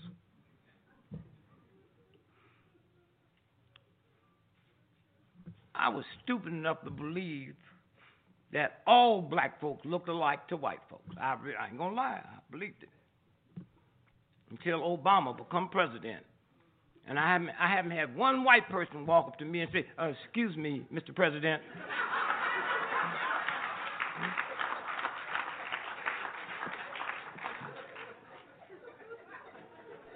So I know we don't all look alike. And secondly, let me say to black educators, I apologize because I've had 50 honorary doctor's degree from black colleges. And in fact, I'm 80 years old. I still had that Negro stuff up here.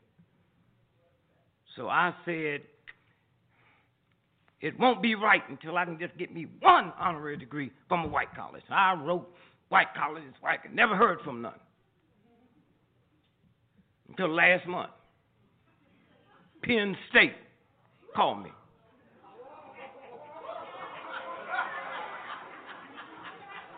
Okay, we'd like to give you an honorary doctor's degree. I said, no thanks.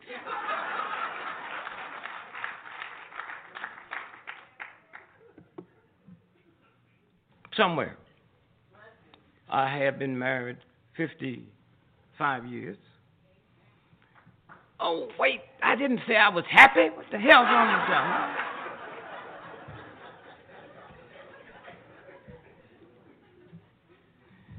Yes, we have left a mess because in this country, white folks and black folks lie to you because they don't want to lose a job, but they believe in God. We give you stuff that we know is corrupt. We create schools to teach you how to make a living, and the universal God said you better learn how to live. And if you didn't have a good example, you got one now. Steve Jobs died. He had $300 billion in his personal private checking account and couldn't make 58 years old. I got an old trifling thug cousin in St. Louis. Drank cheap wine, stay drunk all the time. He can't read, he can't write. Ain't never had a job, but he 101. Steve should have followed him.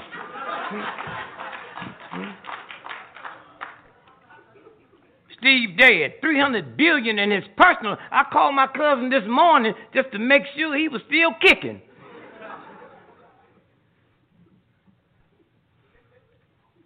So we left you young folks a big mess. That you either change it or have fun and have fun quick because recess is just about over. And the lies go so deep. If my mother was alive today and walked into this room, you think God just spit her out. That's how precious and beautiful and spiritual she looks. But if you try to convince my mother that Jesus Christ wasn't a Christian, she'd stomp you to death.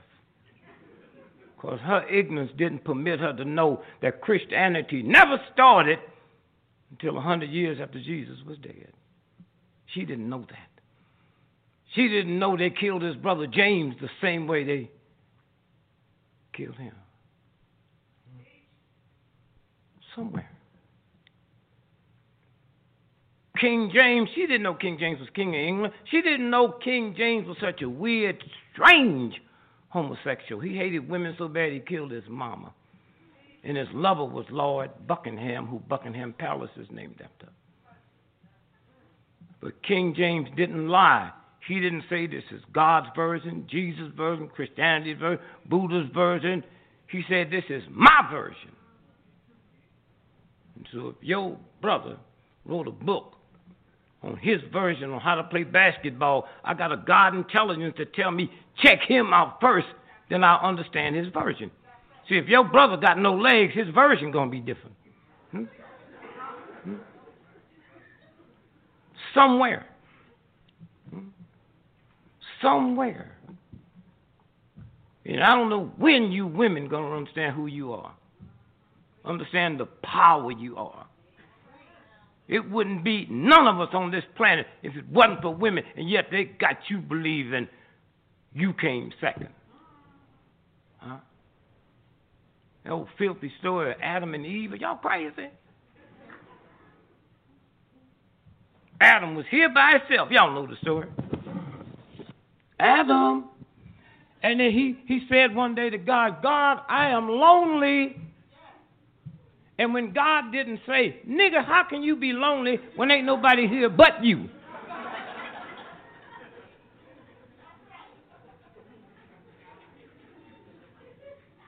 He was here, nobody else.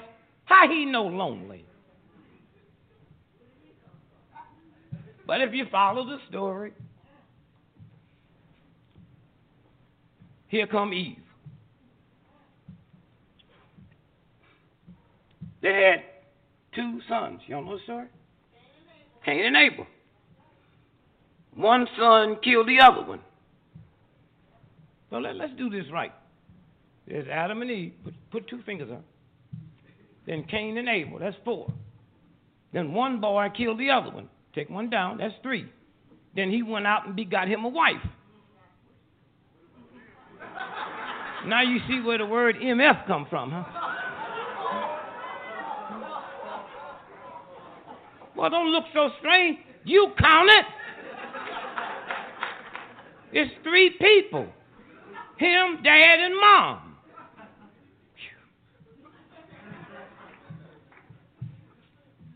Somewhere. You Christians, y'all trip. I know because I'm one. You Christians are a trip. I shall not kill except war. Now, it didn't say that. But somebody told you. You go kill people you don't know, never met. But it's okay because some rich, powerful human being said, here's what you, and you don't question nothing?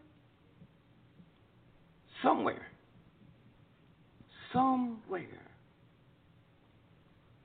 I can go all over the world, been all over the world many times, and I can recognize a prostitute.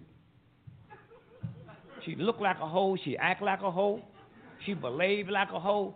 No, the question is, if I can recognize a whore without her telling me, how come if you don't tell me you're a Christian, I don't know you one? I go to jails and speak all over the world. Strange thing. How come there are no atheists on death row?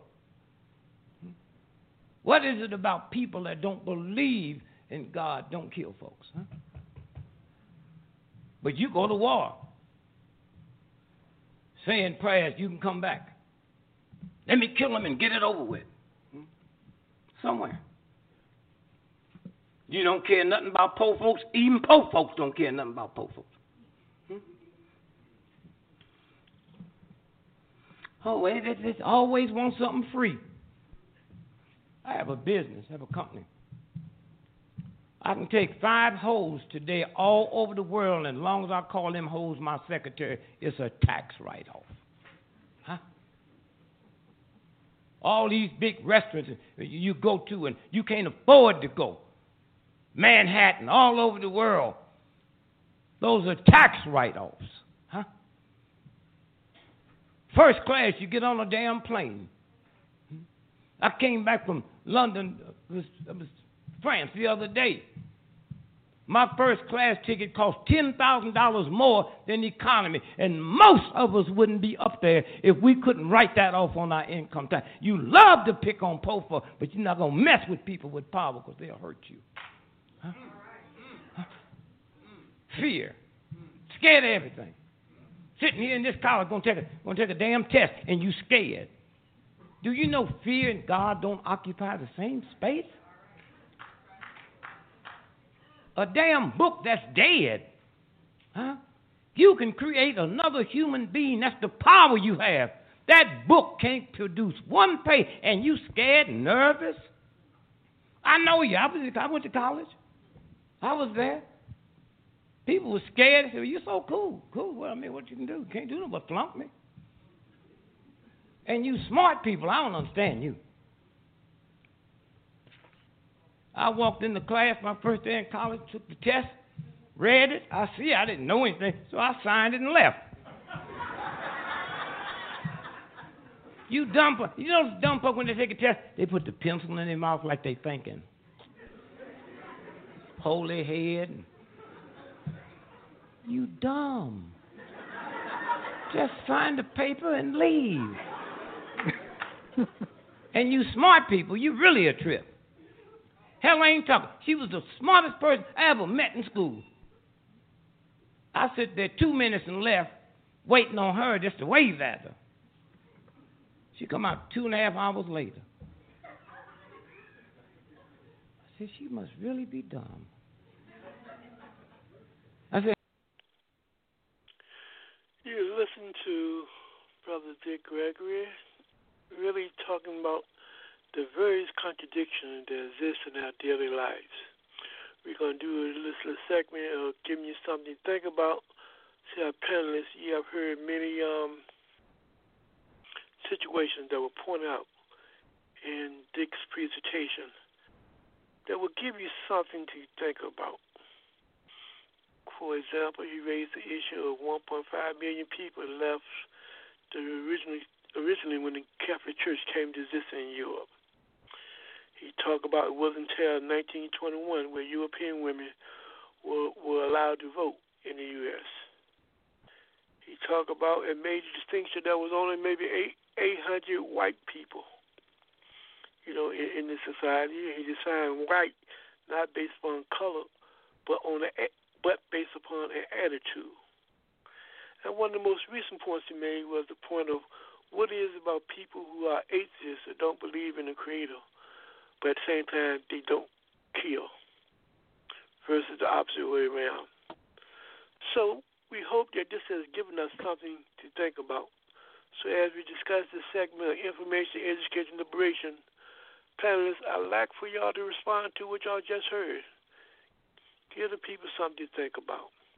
Your response, Brother Haki. Yeah, well, he's right. There's limited amount of contradictions that exist. So all these problems historically, the African community has confronted with. Most of us have yet to even deal with those contradictions, and so, but yet we expect our kids to deal with them. So clearly, there a lot of the fault, a lot of responsibility in terms of the problem that we're now seeing, a direct result of the inaction or the indecisiveness or the lack of understanding that was so prominent among so many in the African community. So he's absolutely correct on that point. Secondly, I think in terms of women, I think he's very good point. Women are very, very powerful. In fact, if you're going to have any meaningful change, women have to take a lead. That's not a sexist comment. That's the truth. If things are going to change, women will have to take a lead. Women are very good in terms of working with one another. Not to say that women don't have that little spats. Of course they do, because women tend to be very hard on other women, and of course that does exist, and I acknowledge that. But the same token, in terms of their ability, in terms of working and to convey ideas in a manner in which, are non-threatening, women are very, very good at that. Some of it perhaps is conditioning. Some of it maybe it's just the spiritual nature of being a female. I don't know, but nonetheless, they're very good in terms of conveying ideas which would make it problematic for men to address. I think also, this question in terms of war. There's no question.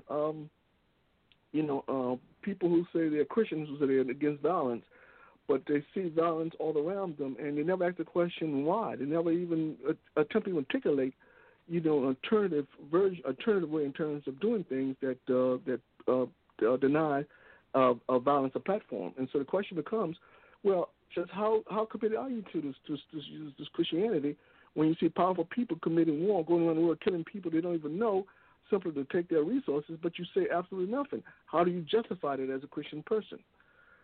So I think that point was so germane in terms of, in terms of everything, in terms of just the kind of hypocrisy that is so much a part in terms of our existence, on this planet. But I'll close with that, Brother Africa, because it's just a whole lot I could respond to. We got other panelists, so I'm going to let other panelists respond as well. Brother Anthony, your response, giving the people something to think about. Your response based upon the various contradictions that were raised by Brother Dick Gregory. Yes. In terms of the fact that there's observation that there are only 800 white people, what he was really alluding to was not only ethnicity or nation, but also class. He was alluding to the fact that the ruling class in the world only represents a relatively small number of people. And attitude, and in terms of attitude, he was talking about ideology. And that this small class of people are able to impose their ideas upon the rest of humanity because of their control of resources and the way people think. That's what he was alluding to. And in terms of, the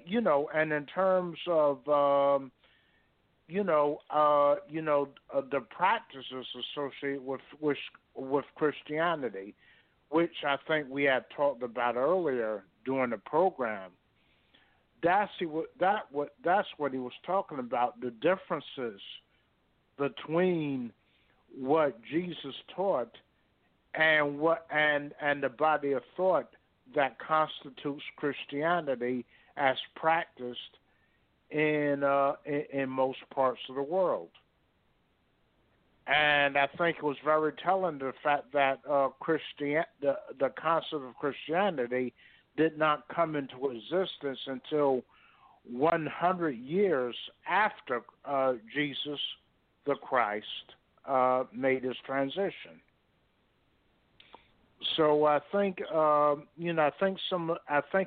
in that short piece, he gave a lot for people to think about. The problem is a lot of people don't think. We react. We don't think.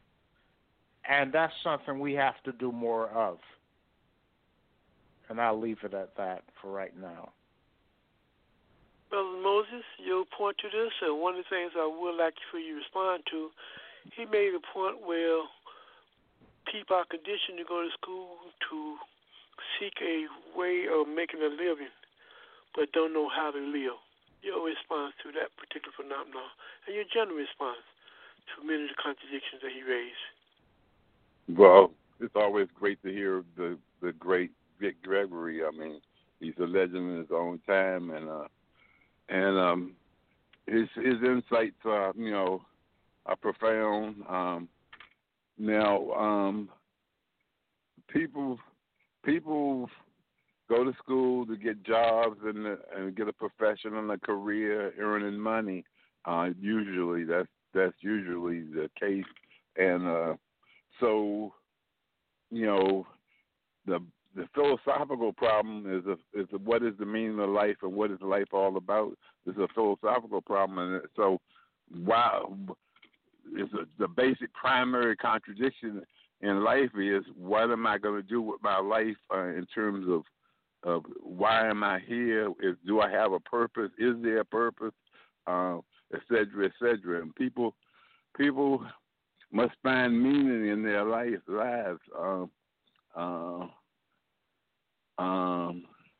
All I can say is, the life.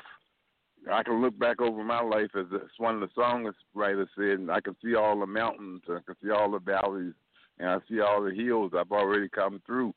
And so, I personally believe in God. I believe in Jesus. I believe in love. I believe in cherishing and protecting those things which we value in our heart. And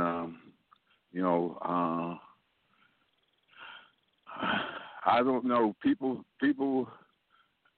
need guidance, I guess, in order to learn. They say raise up a child in the way they should go, and they won't stray from it, and et cetera, et cetera. So everybody has a philosophical question of why am I here, and if I have a child, what do they need to know? What do they need to know? I mean, is the responsibility there? And I don't know. The other thing was just as the devil's in the details. God didn't. Adam didn't say I'm lonely. God said it's not good that a man should be alone, and made him a mate. Just a little detail, but anyway, I'll leave it right there. Thank you. Brother Hackey, you touched upon it earlier. I would like to get other response to the issue I thought was real interesting in terms of people who are more spiritual or so-called religious. They have a tendency to be more violent and kill more versus those who are not. How do y'all reconcile that particular contradiction? I don't think it can be rectified, Brother Africa. I think that when you talk about secular humanists, the thing that distinguishes them from people who say they're religious or spiritual is that people who are secular humanists tend to think, and it's also buttressed by actually reading, and so therefore they have different perspectives in terms of life. And so when putting all that together, then they're in a much better position in terms of making sense of what is the thing we call life. I think when you're spiritual and you believe, or you're religious, and you think that all your problems can be solved simply by prayer or wishful thinking, that if you think that in fact that all your problems are solved simply by doing that, then there's a propensity to do things that are destructive, and thinking that you'll always be forgiven if you simply pray or say things that are suitable for your particular religious denomination. So I think that the difference is that when he talks about people on death row being religious, it speaks to the fact that that if in fact those same people on death row, if they would have been a secular humanist, the likelihood was that they would actually stop and think and question this thing that they call life, and to understand their role in this thing that we call life in terms of interaction with other human beings. And so therefore we all understand that situations in which we become enraged, we become angry, we want to strike out, that those things kind of happen. But if that kind of inclination is buttressed with some understanding in terms of why you feel that way, then you're much more strategic. You're in a better strategic position to refrain from doing that. If you're just into the religion, then the whole point is that you always can be forgiven, and so you're less likely to even think about in terms of the processes involved to the point where you become enraged. You simply strike out simply because at some point you can be redeemed simply by prayer or what have you. So I think that is the fundamental differences. I think one of the reasons why secular humanism is growing throughout the world is because people begin to see religion for what it is. It's not an interest of humanity, and most people are rejecting it. They don't even, to the extent that people are religious, most people say, well, I'm spiritual. In other words, they're closer to secular humanism. In other words, they believe in a theory. They don't define it. They see it as a universe. But they understand that there is some type of retribution, to do things that are deemed destructive. And so therefore they're cognizant of the fact that whatever they do, they have to do it in a way which is mindful of the universe. And so therefore I think so. Therefore they're less likely to kill people end up on death row as opposed to people who are religious or spiritual. So in event, I think that is the distinct difference between the two, and I do make a distinction between religion and spirituality. Spirituality shouldn't be where you identify with any particular deity. Spirituality should be about the universe. It's about all things being equal, all things being connected. One reality. So that's spirituality. Now people take that and they view spirituality differently, and that's fine. Some people do spirituality more in line in terms of maybe religion. But they would tell you spiritual. So it's a very subjective concept. But nonetheless, but the people who are secular humanists, I think they're less ambiguous in terms of understanding the world in which we live in. I think they understand the universe. I think they understand the relationship between human beings and the universe, who understand the relationship between humans and animals, who understand the relationship between humans and the planet. So I think that those kind of people are in a much more strategic position to do those kind of things that are positive, those things that are moving humanity forward, those kind of things those kind of people who would innovate systems which brings the best out of human beings and not the worst. You'd like to elaborate a little bit on that aspect, Brother Anthony? Yes. Let's see. The distinction between being religious and spiritual, or the distinction between religious and spiritual and their relationship to the propensity of willing to kill. Yeah. Well, religiosity is based upon, an organization of people that share the same, belief or ideology. Whereas spirituality speaks to, an individual's relationship to that which exists around them. Is more of a personal sort of thing, whereas religiosity speaks to an organizational sort of phenomena regarding ideas. And in terms of the propensity for people to be more violent, and yet, in terms of the contradiction of people on death row being religious, I think part of that is out of fear. And that speaks to another contradiction that someone that Gregory alluded to, in the fact that someone that genuinely believes in God, has no fear, and and that's speaks to another contradiction that exists in capitalist societies. That people's lives tend to be ruled by fear of going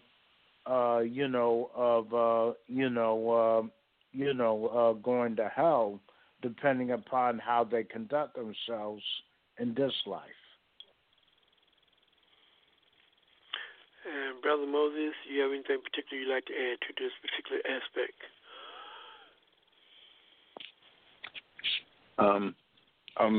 Define the aspect you're speaking on specifically. We're speaking to. He raised the contradiction that people who are more spiritual or more religious, quote unquote, are more likely not to want to engage in violence and killing, versus those who claim to be more religious and spiritual. For some reason, they have a high tendency to engage in killing and fighting. You're saying the religious people have a tendency to be with. I seem like you said both ways. I mean, I don't know. So those who are more religious has more of a tendency to engage in killing and fighting, versus more those religious who are not. Right. Well, let me say, God. I mean, if you're in jail, there's a God. So, the concept of God is full of contradictions, and it evolved historically, but they say the fear of God is the beginning of wisdom. That's according to the Bible anyway. But anyway, I'm not a preacher. I don't want to get into the Bible said this and the Bible said that and stuff. I'm about revolution, and I'm about Marx, Engels, Lenin, Stalin, Mao Zedong. I'm about Kwame Ture, and I'm learning and every day about Nkrumah, tourism, and but when I remember when I first started with Africa on the Move, I said I was what I said, culturally. I can't remember the words I used, but I knew I was culturally deprived. Culturally deprived. Yeah, because Nkrumah tourism and stuff. That wasn't part of my environment. That wasn't on the scope, and I wasn't brought up in that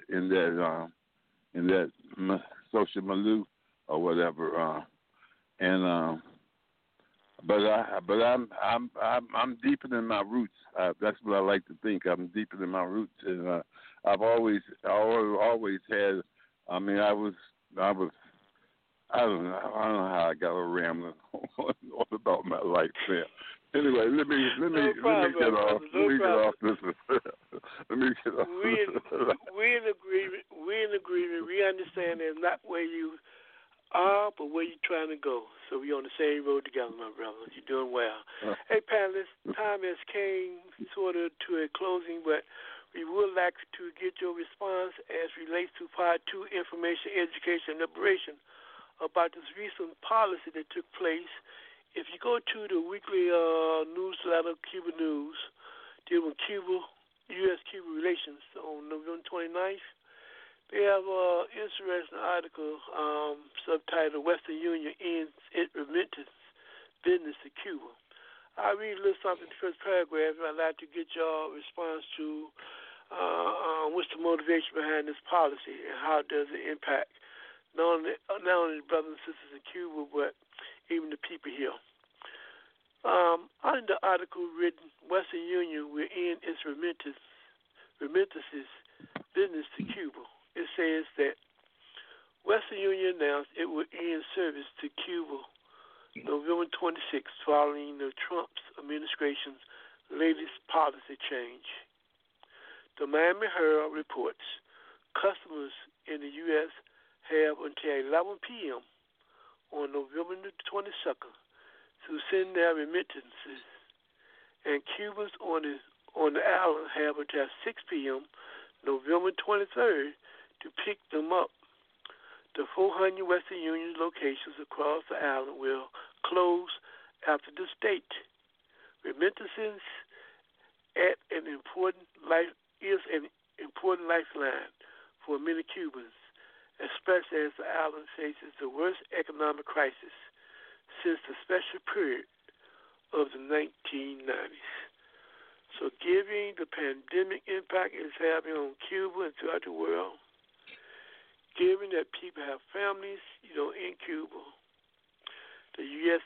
under the Trump administration is intensifying its embargo, its blockade against Cuba by not allowing friends and family members to send remittances inside. Now, what is the whole motivation behind this so-called particular attitude and policies? Panelists, I'll start with you first, Brother Anthony. Yes, it's a continuation of U.S. policy for the last 60-plus years to try to starve the Cuban people, to force them to attack the revolutionary process going on in Cuba. And so they're trying to starve the Cuban people into submission, but because the revolutionary process has been able to plant deep ideological roots inside of Cuba, it would feel like all other attempts to encourage a counter-revolution inside of Cuba. But it's a continuation of that effort to make conditions so harsh in Cuba that the people will rise up to oppose the Cuban Revolution, and that is the intent of this latest policy. It's a continuation of numerous other strategies over the decades to try to destroy the Cuban Revolution. Brother Haki, your take? Yeah, put it in another way. It's important for the ruling class in America not to let the people in this country understand that there is an alternative to this capitalist system. So their fear is that once people understand that you can effectively take out your population, you can effectively be humane, you can effectively educate all your people. Once the people in America understand that, then the game is over in the U.S. The U.S. leadership understand that.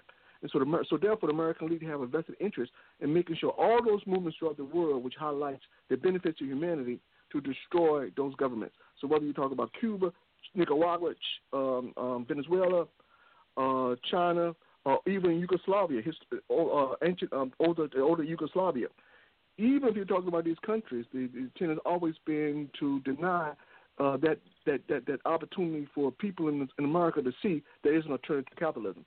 And so therefore, that's why you find the U.S. aggressively going throughout the world, destroying anything that vaguely suggests that there is a counter. There's a counter to capitalism. That in fact, you can organize your society in a humane, just, in honest kind of way, and you don't have to resort to the kind of oppression, degradation, bullying of your population like they do in America. So that's an implicit threat. This is why they bomb countries, they go to war, they subvert, they undermine people's democracy throughout the world. Because any country that stands to show people that show American citizens there's a different way of doing things is a threat to the United States. In a nutshell, that's why they do what they do. And Brother Moses, your response? Certainly, we support the Cuban people. Let's get that straight. I mean, of course, this government, the U.S. of A. and along with the Israeli government, as determined they're gonna set the world backwards and just dominate the world with their wishes and their ambitions. But the world's people have a different opinion, and hopefully we will get organized and bring about a change. That's the future. I'm gonna leave it right there. Thank you. Okay, panelists, what we're going to do is we're going to take a revolutionary culture break. When we come back, we'd like to have y'all final thoughts for tonight's program. This is Africa on the Move.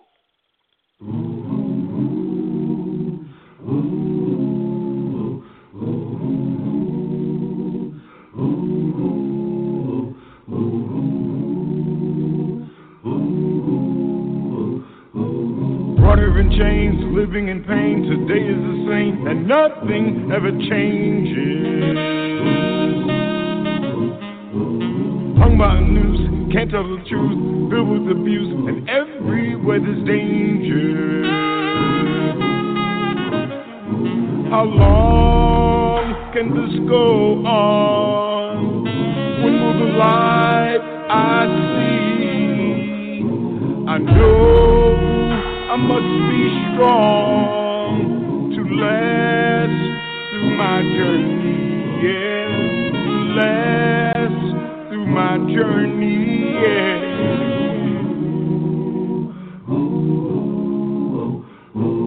Time will arrive when we must decide to get off the ride and stop going through these changes. We must prepare and learn how to care, for soon we'll be there where our lives won't be in danger. And when the light is clear, oh how beautiful I will be to know that I've been here and made it through my journey, yeah, and made it through my journey, yeah, yeah, yeah, yeah, yeah. Made it through my journey, made it through my journey. Hello, Reno.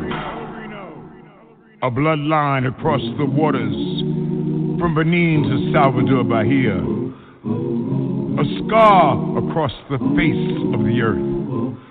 Pelourinho, the place they brought the Africans, the place where they tried to make them slaves. Pelourinho! You can feel the whip, hear the cries, and see the blood in the red clay. The clay that holds the stones together is African.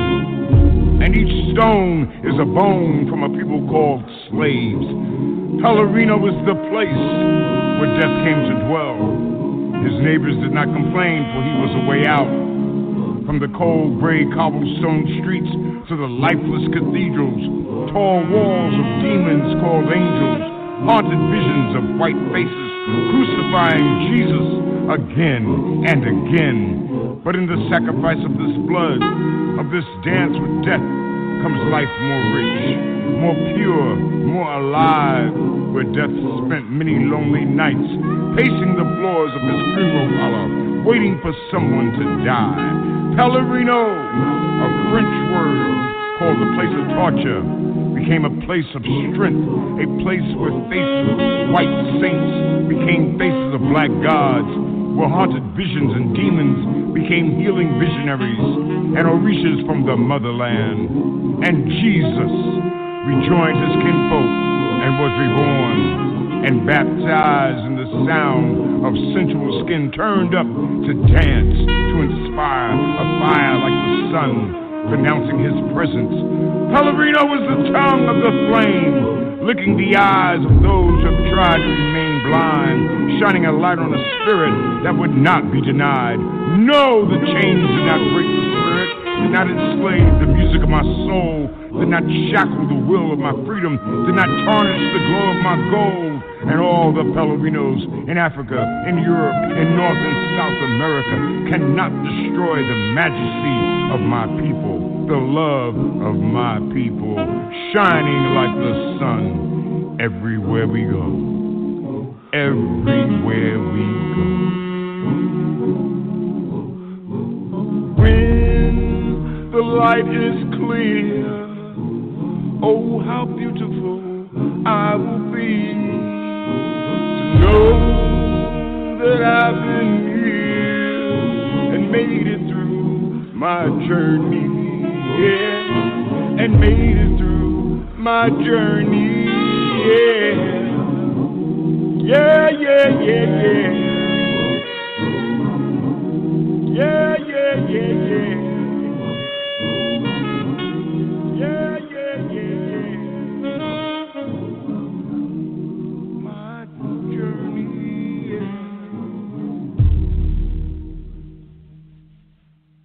We'd like to welcome you back to Africa on the Move. I'm Brother Africa. We're in the seat and we're going to take the heat. As we define it, we're going to stand behind it. You've been listening to Part 2, Information, Education, and Liberation. Right now, our political panelists and analysts will give their final thoughts for tonight. And we would like to remind you that Africa on the Move is a weekly radio show that comes on every Sunday evening from 7 to 9 p.m. Eastern Time, U.S. We encourage you to not only join us every Sunday, but also share it with your friends and your network. This program is here for you. We want to speak truth to power and to provide information for our people so they can think, and to give them organization so they can think more clearly. This is one of the major objectives and purpose for this program, that we are a community of one, and we recognize until Africa is free, no African around the world would be free. So come and join us and support us. And you can do that by writing us at africaonthe2@gmail.com, and we can share with you the different ways of how you can support this radio station and become a member of it. So at this point in time, we can close out tonight on our final part, on Part 2, Information, Education, and Liberation, by hearing our final thoughts from our panelists and analysts. And we will start right now with Brother Moses. Your final thoughts for tonight, Brother Moses.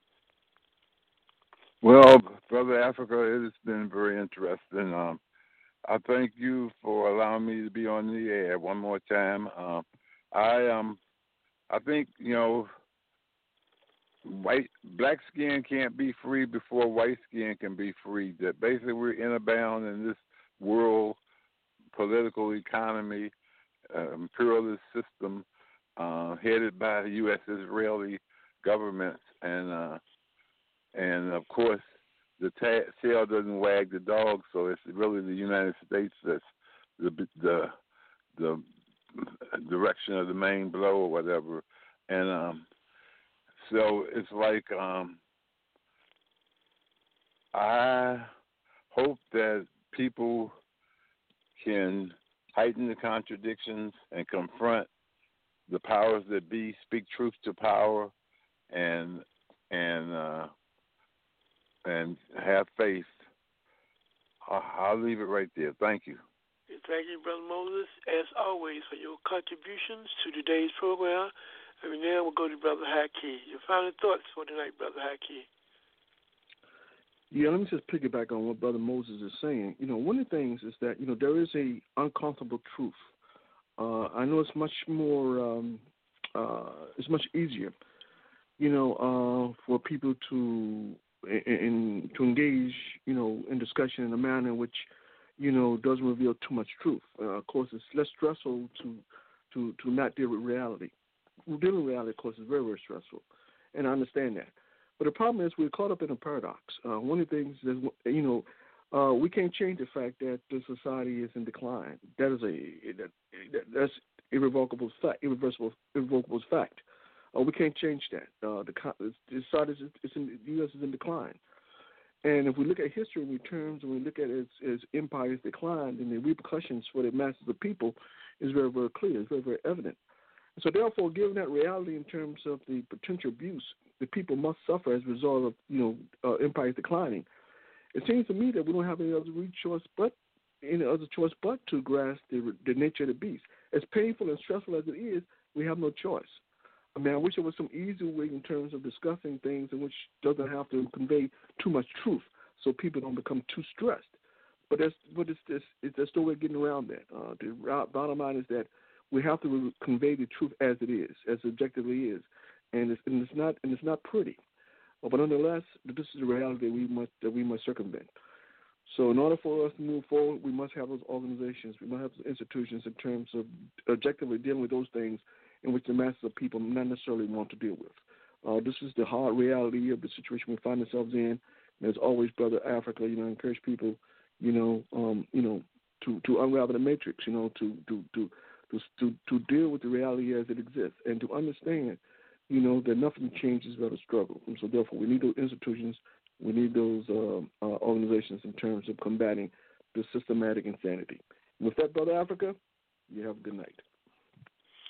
You do the same, Brother Haki, as well. We thank you for your contributions to today's program.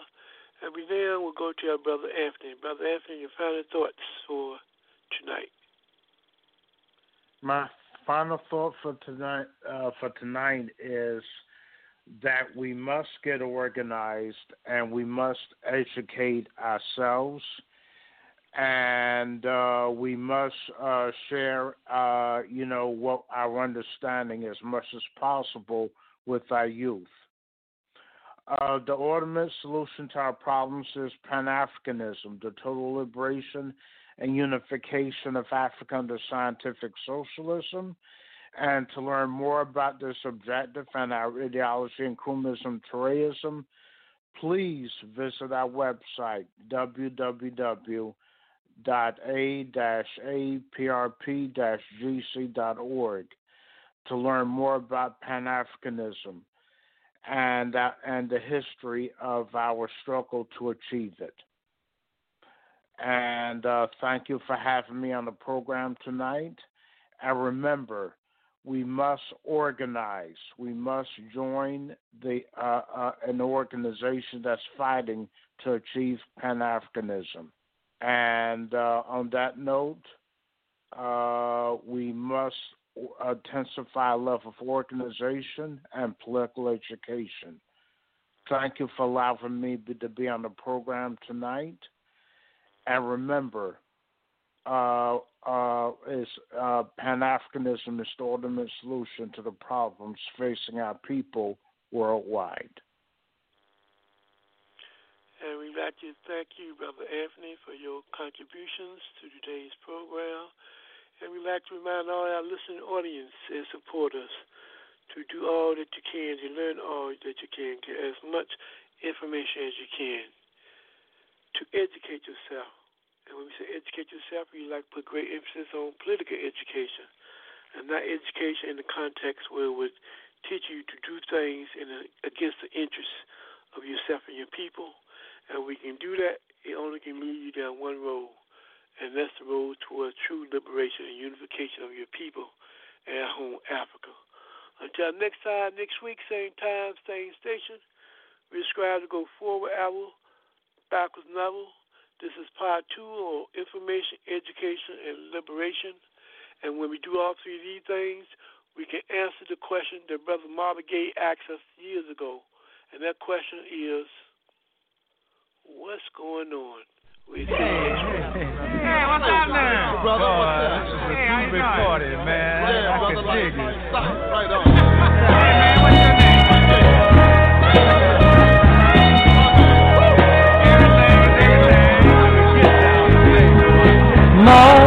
Mother, there's too many of you crying. Brother, there's far too many of you dying. You know we've got to find a way to bring some loving here today. Yeah, Father, we don't need to escalate. You see, war's not the answer, for only love can conquer hate. You know we've got to find a way to bring some love here today. Oh, pick it blind and pick it fast. Don't punish me with brutality.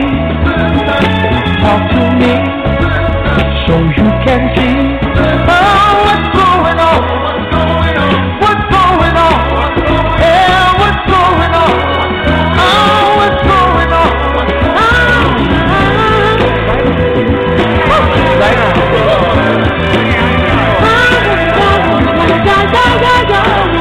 Hey man, what's your name? Right on. Right on, right on. Everything.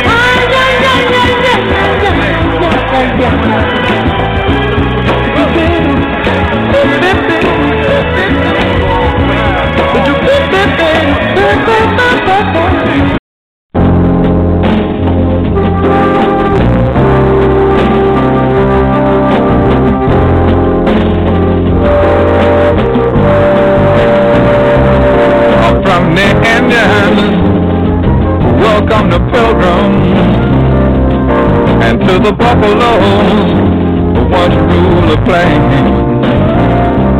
Like the vultures circling beneath the dark clouds, looking for the rain, looking for the rain. Just like the cities that stagger on the coastline, in a nation that just can't stand much more. Like the forest buried beneath the highway, never had a chance to grow. Never had a chance to grow.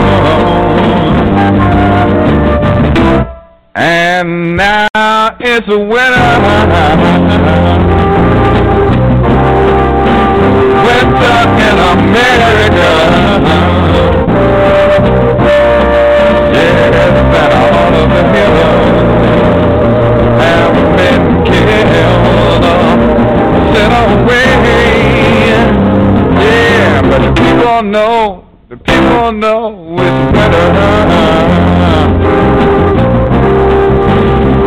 winter in America. And ain't nobody fighting, 'cause nobody knows what to say. Save your soul, Lord knows, from winter in America. The Constitution, a noble piece of paper, with free society, struggle but they died in vain. And now democracy is a ragtime on the corner, hoping for some rain. It looks like he's hoping for some rain. And I see the robins first in barren treetops, watching last its races marching across the floor. But just like the peace signs that vanished in our dreams, never had a chance to grow. Never had a chance to grow. And now it's winter. Winter in America.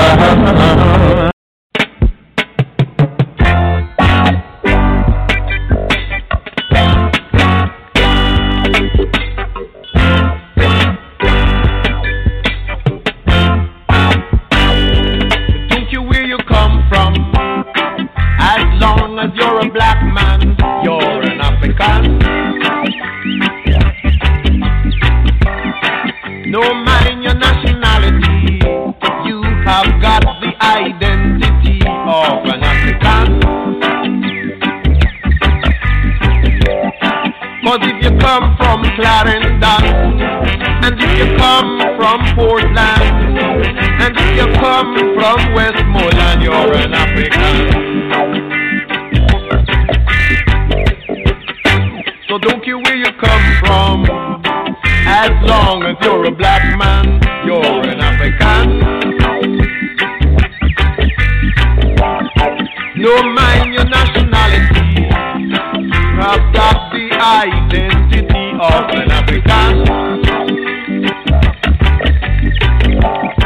'Cause if you come from Trinidad, and if you come from Nassau, and if you come from Cuba, you're an African. So don't care where you come from, as long as you're a black man, you're an African. No mind your complexion, there is no rejection, you're an African. 'Cause if your flexion high, if your flexion low, and if your flexion in between, you're an African.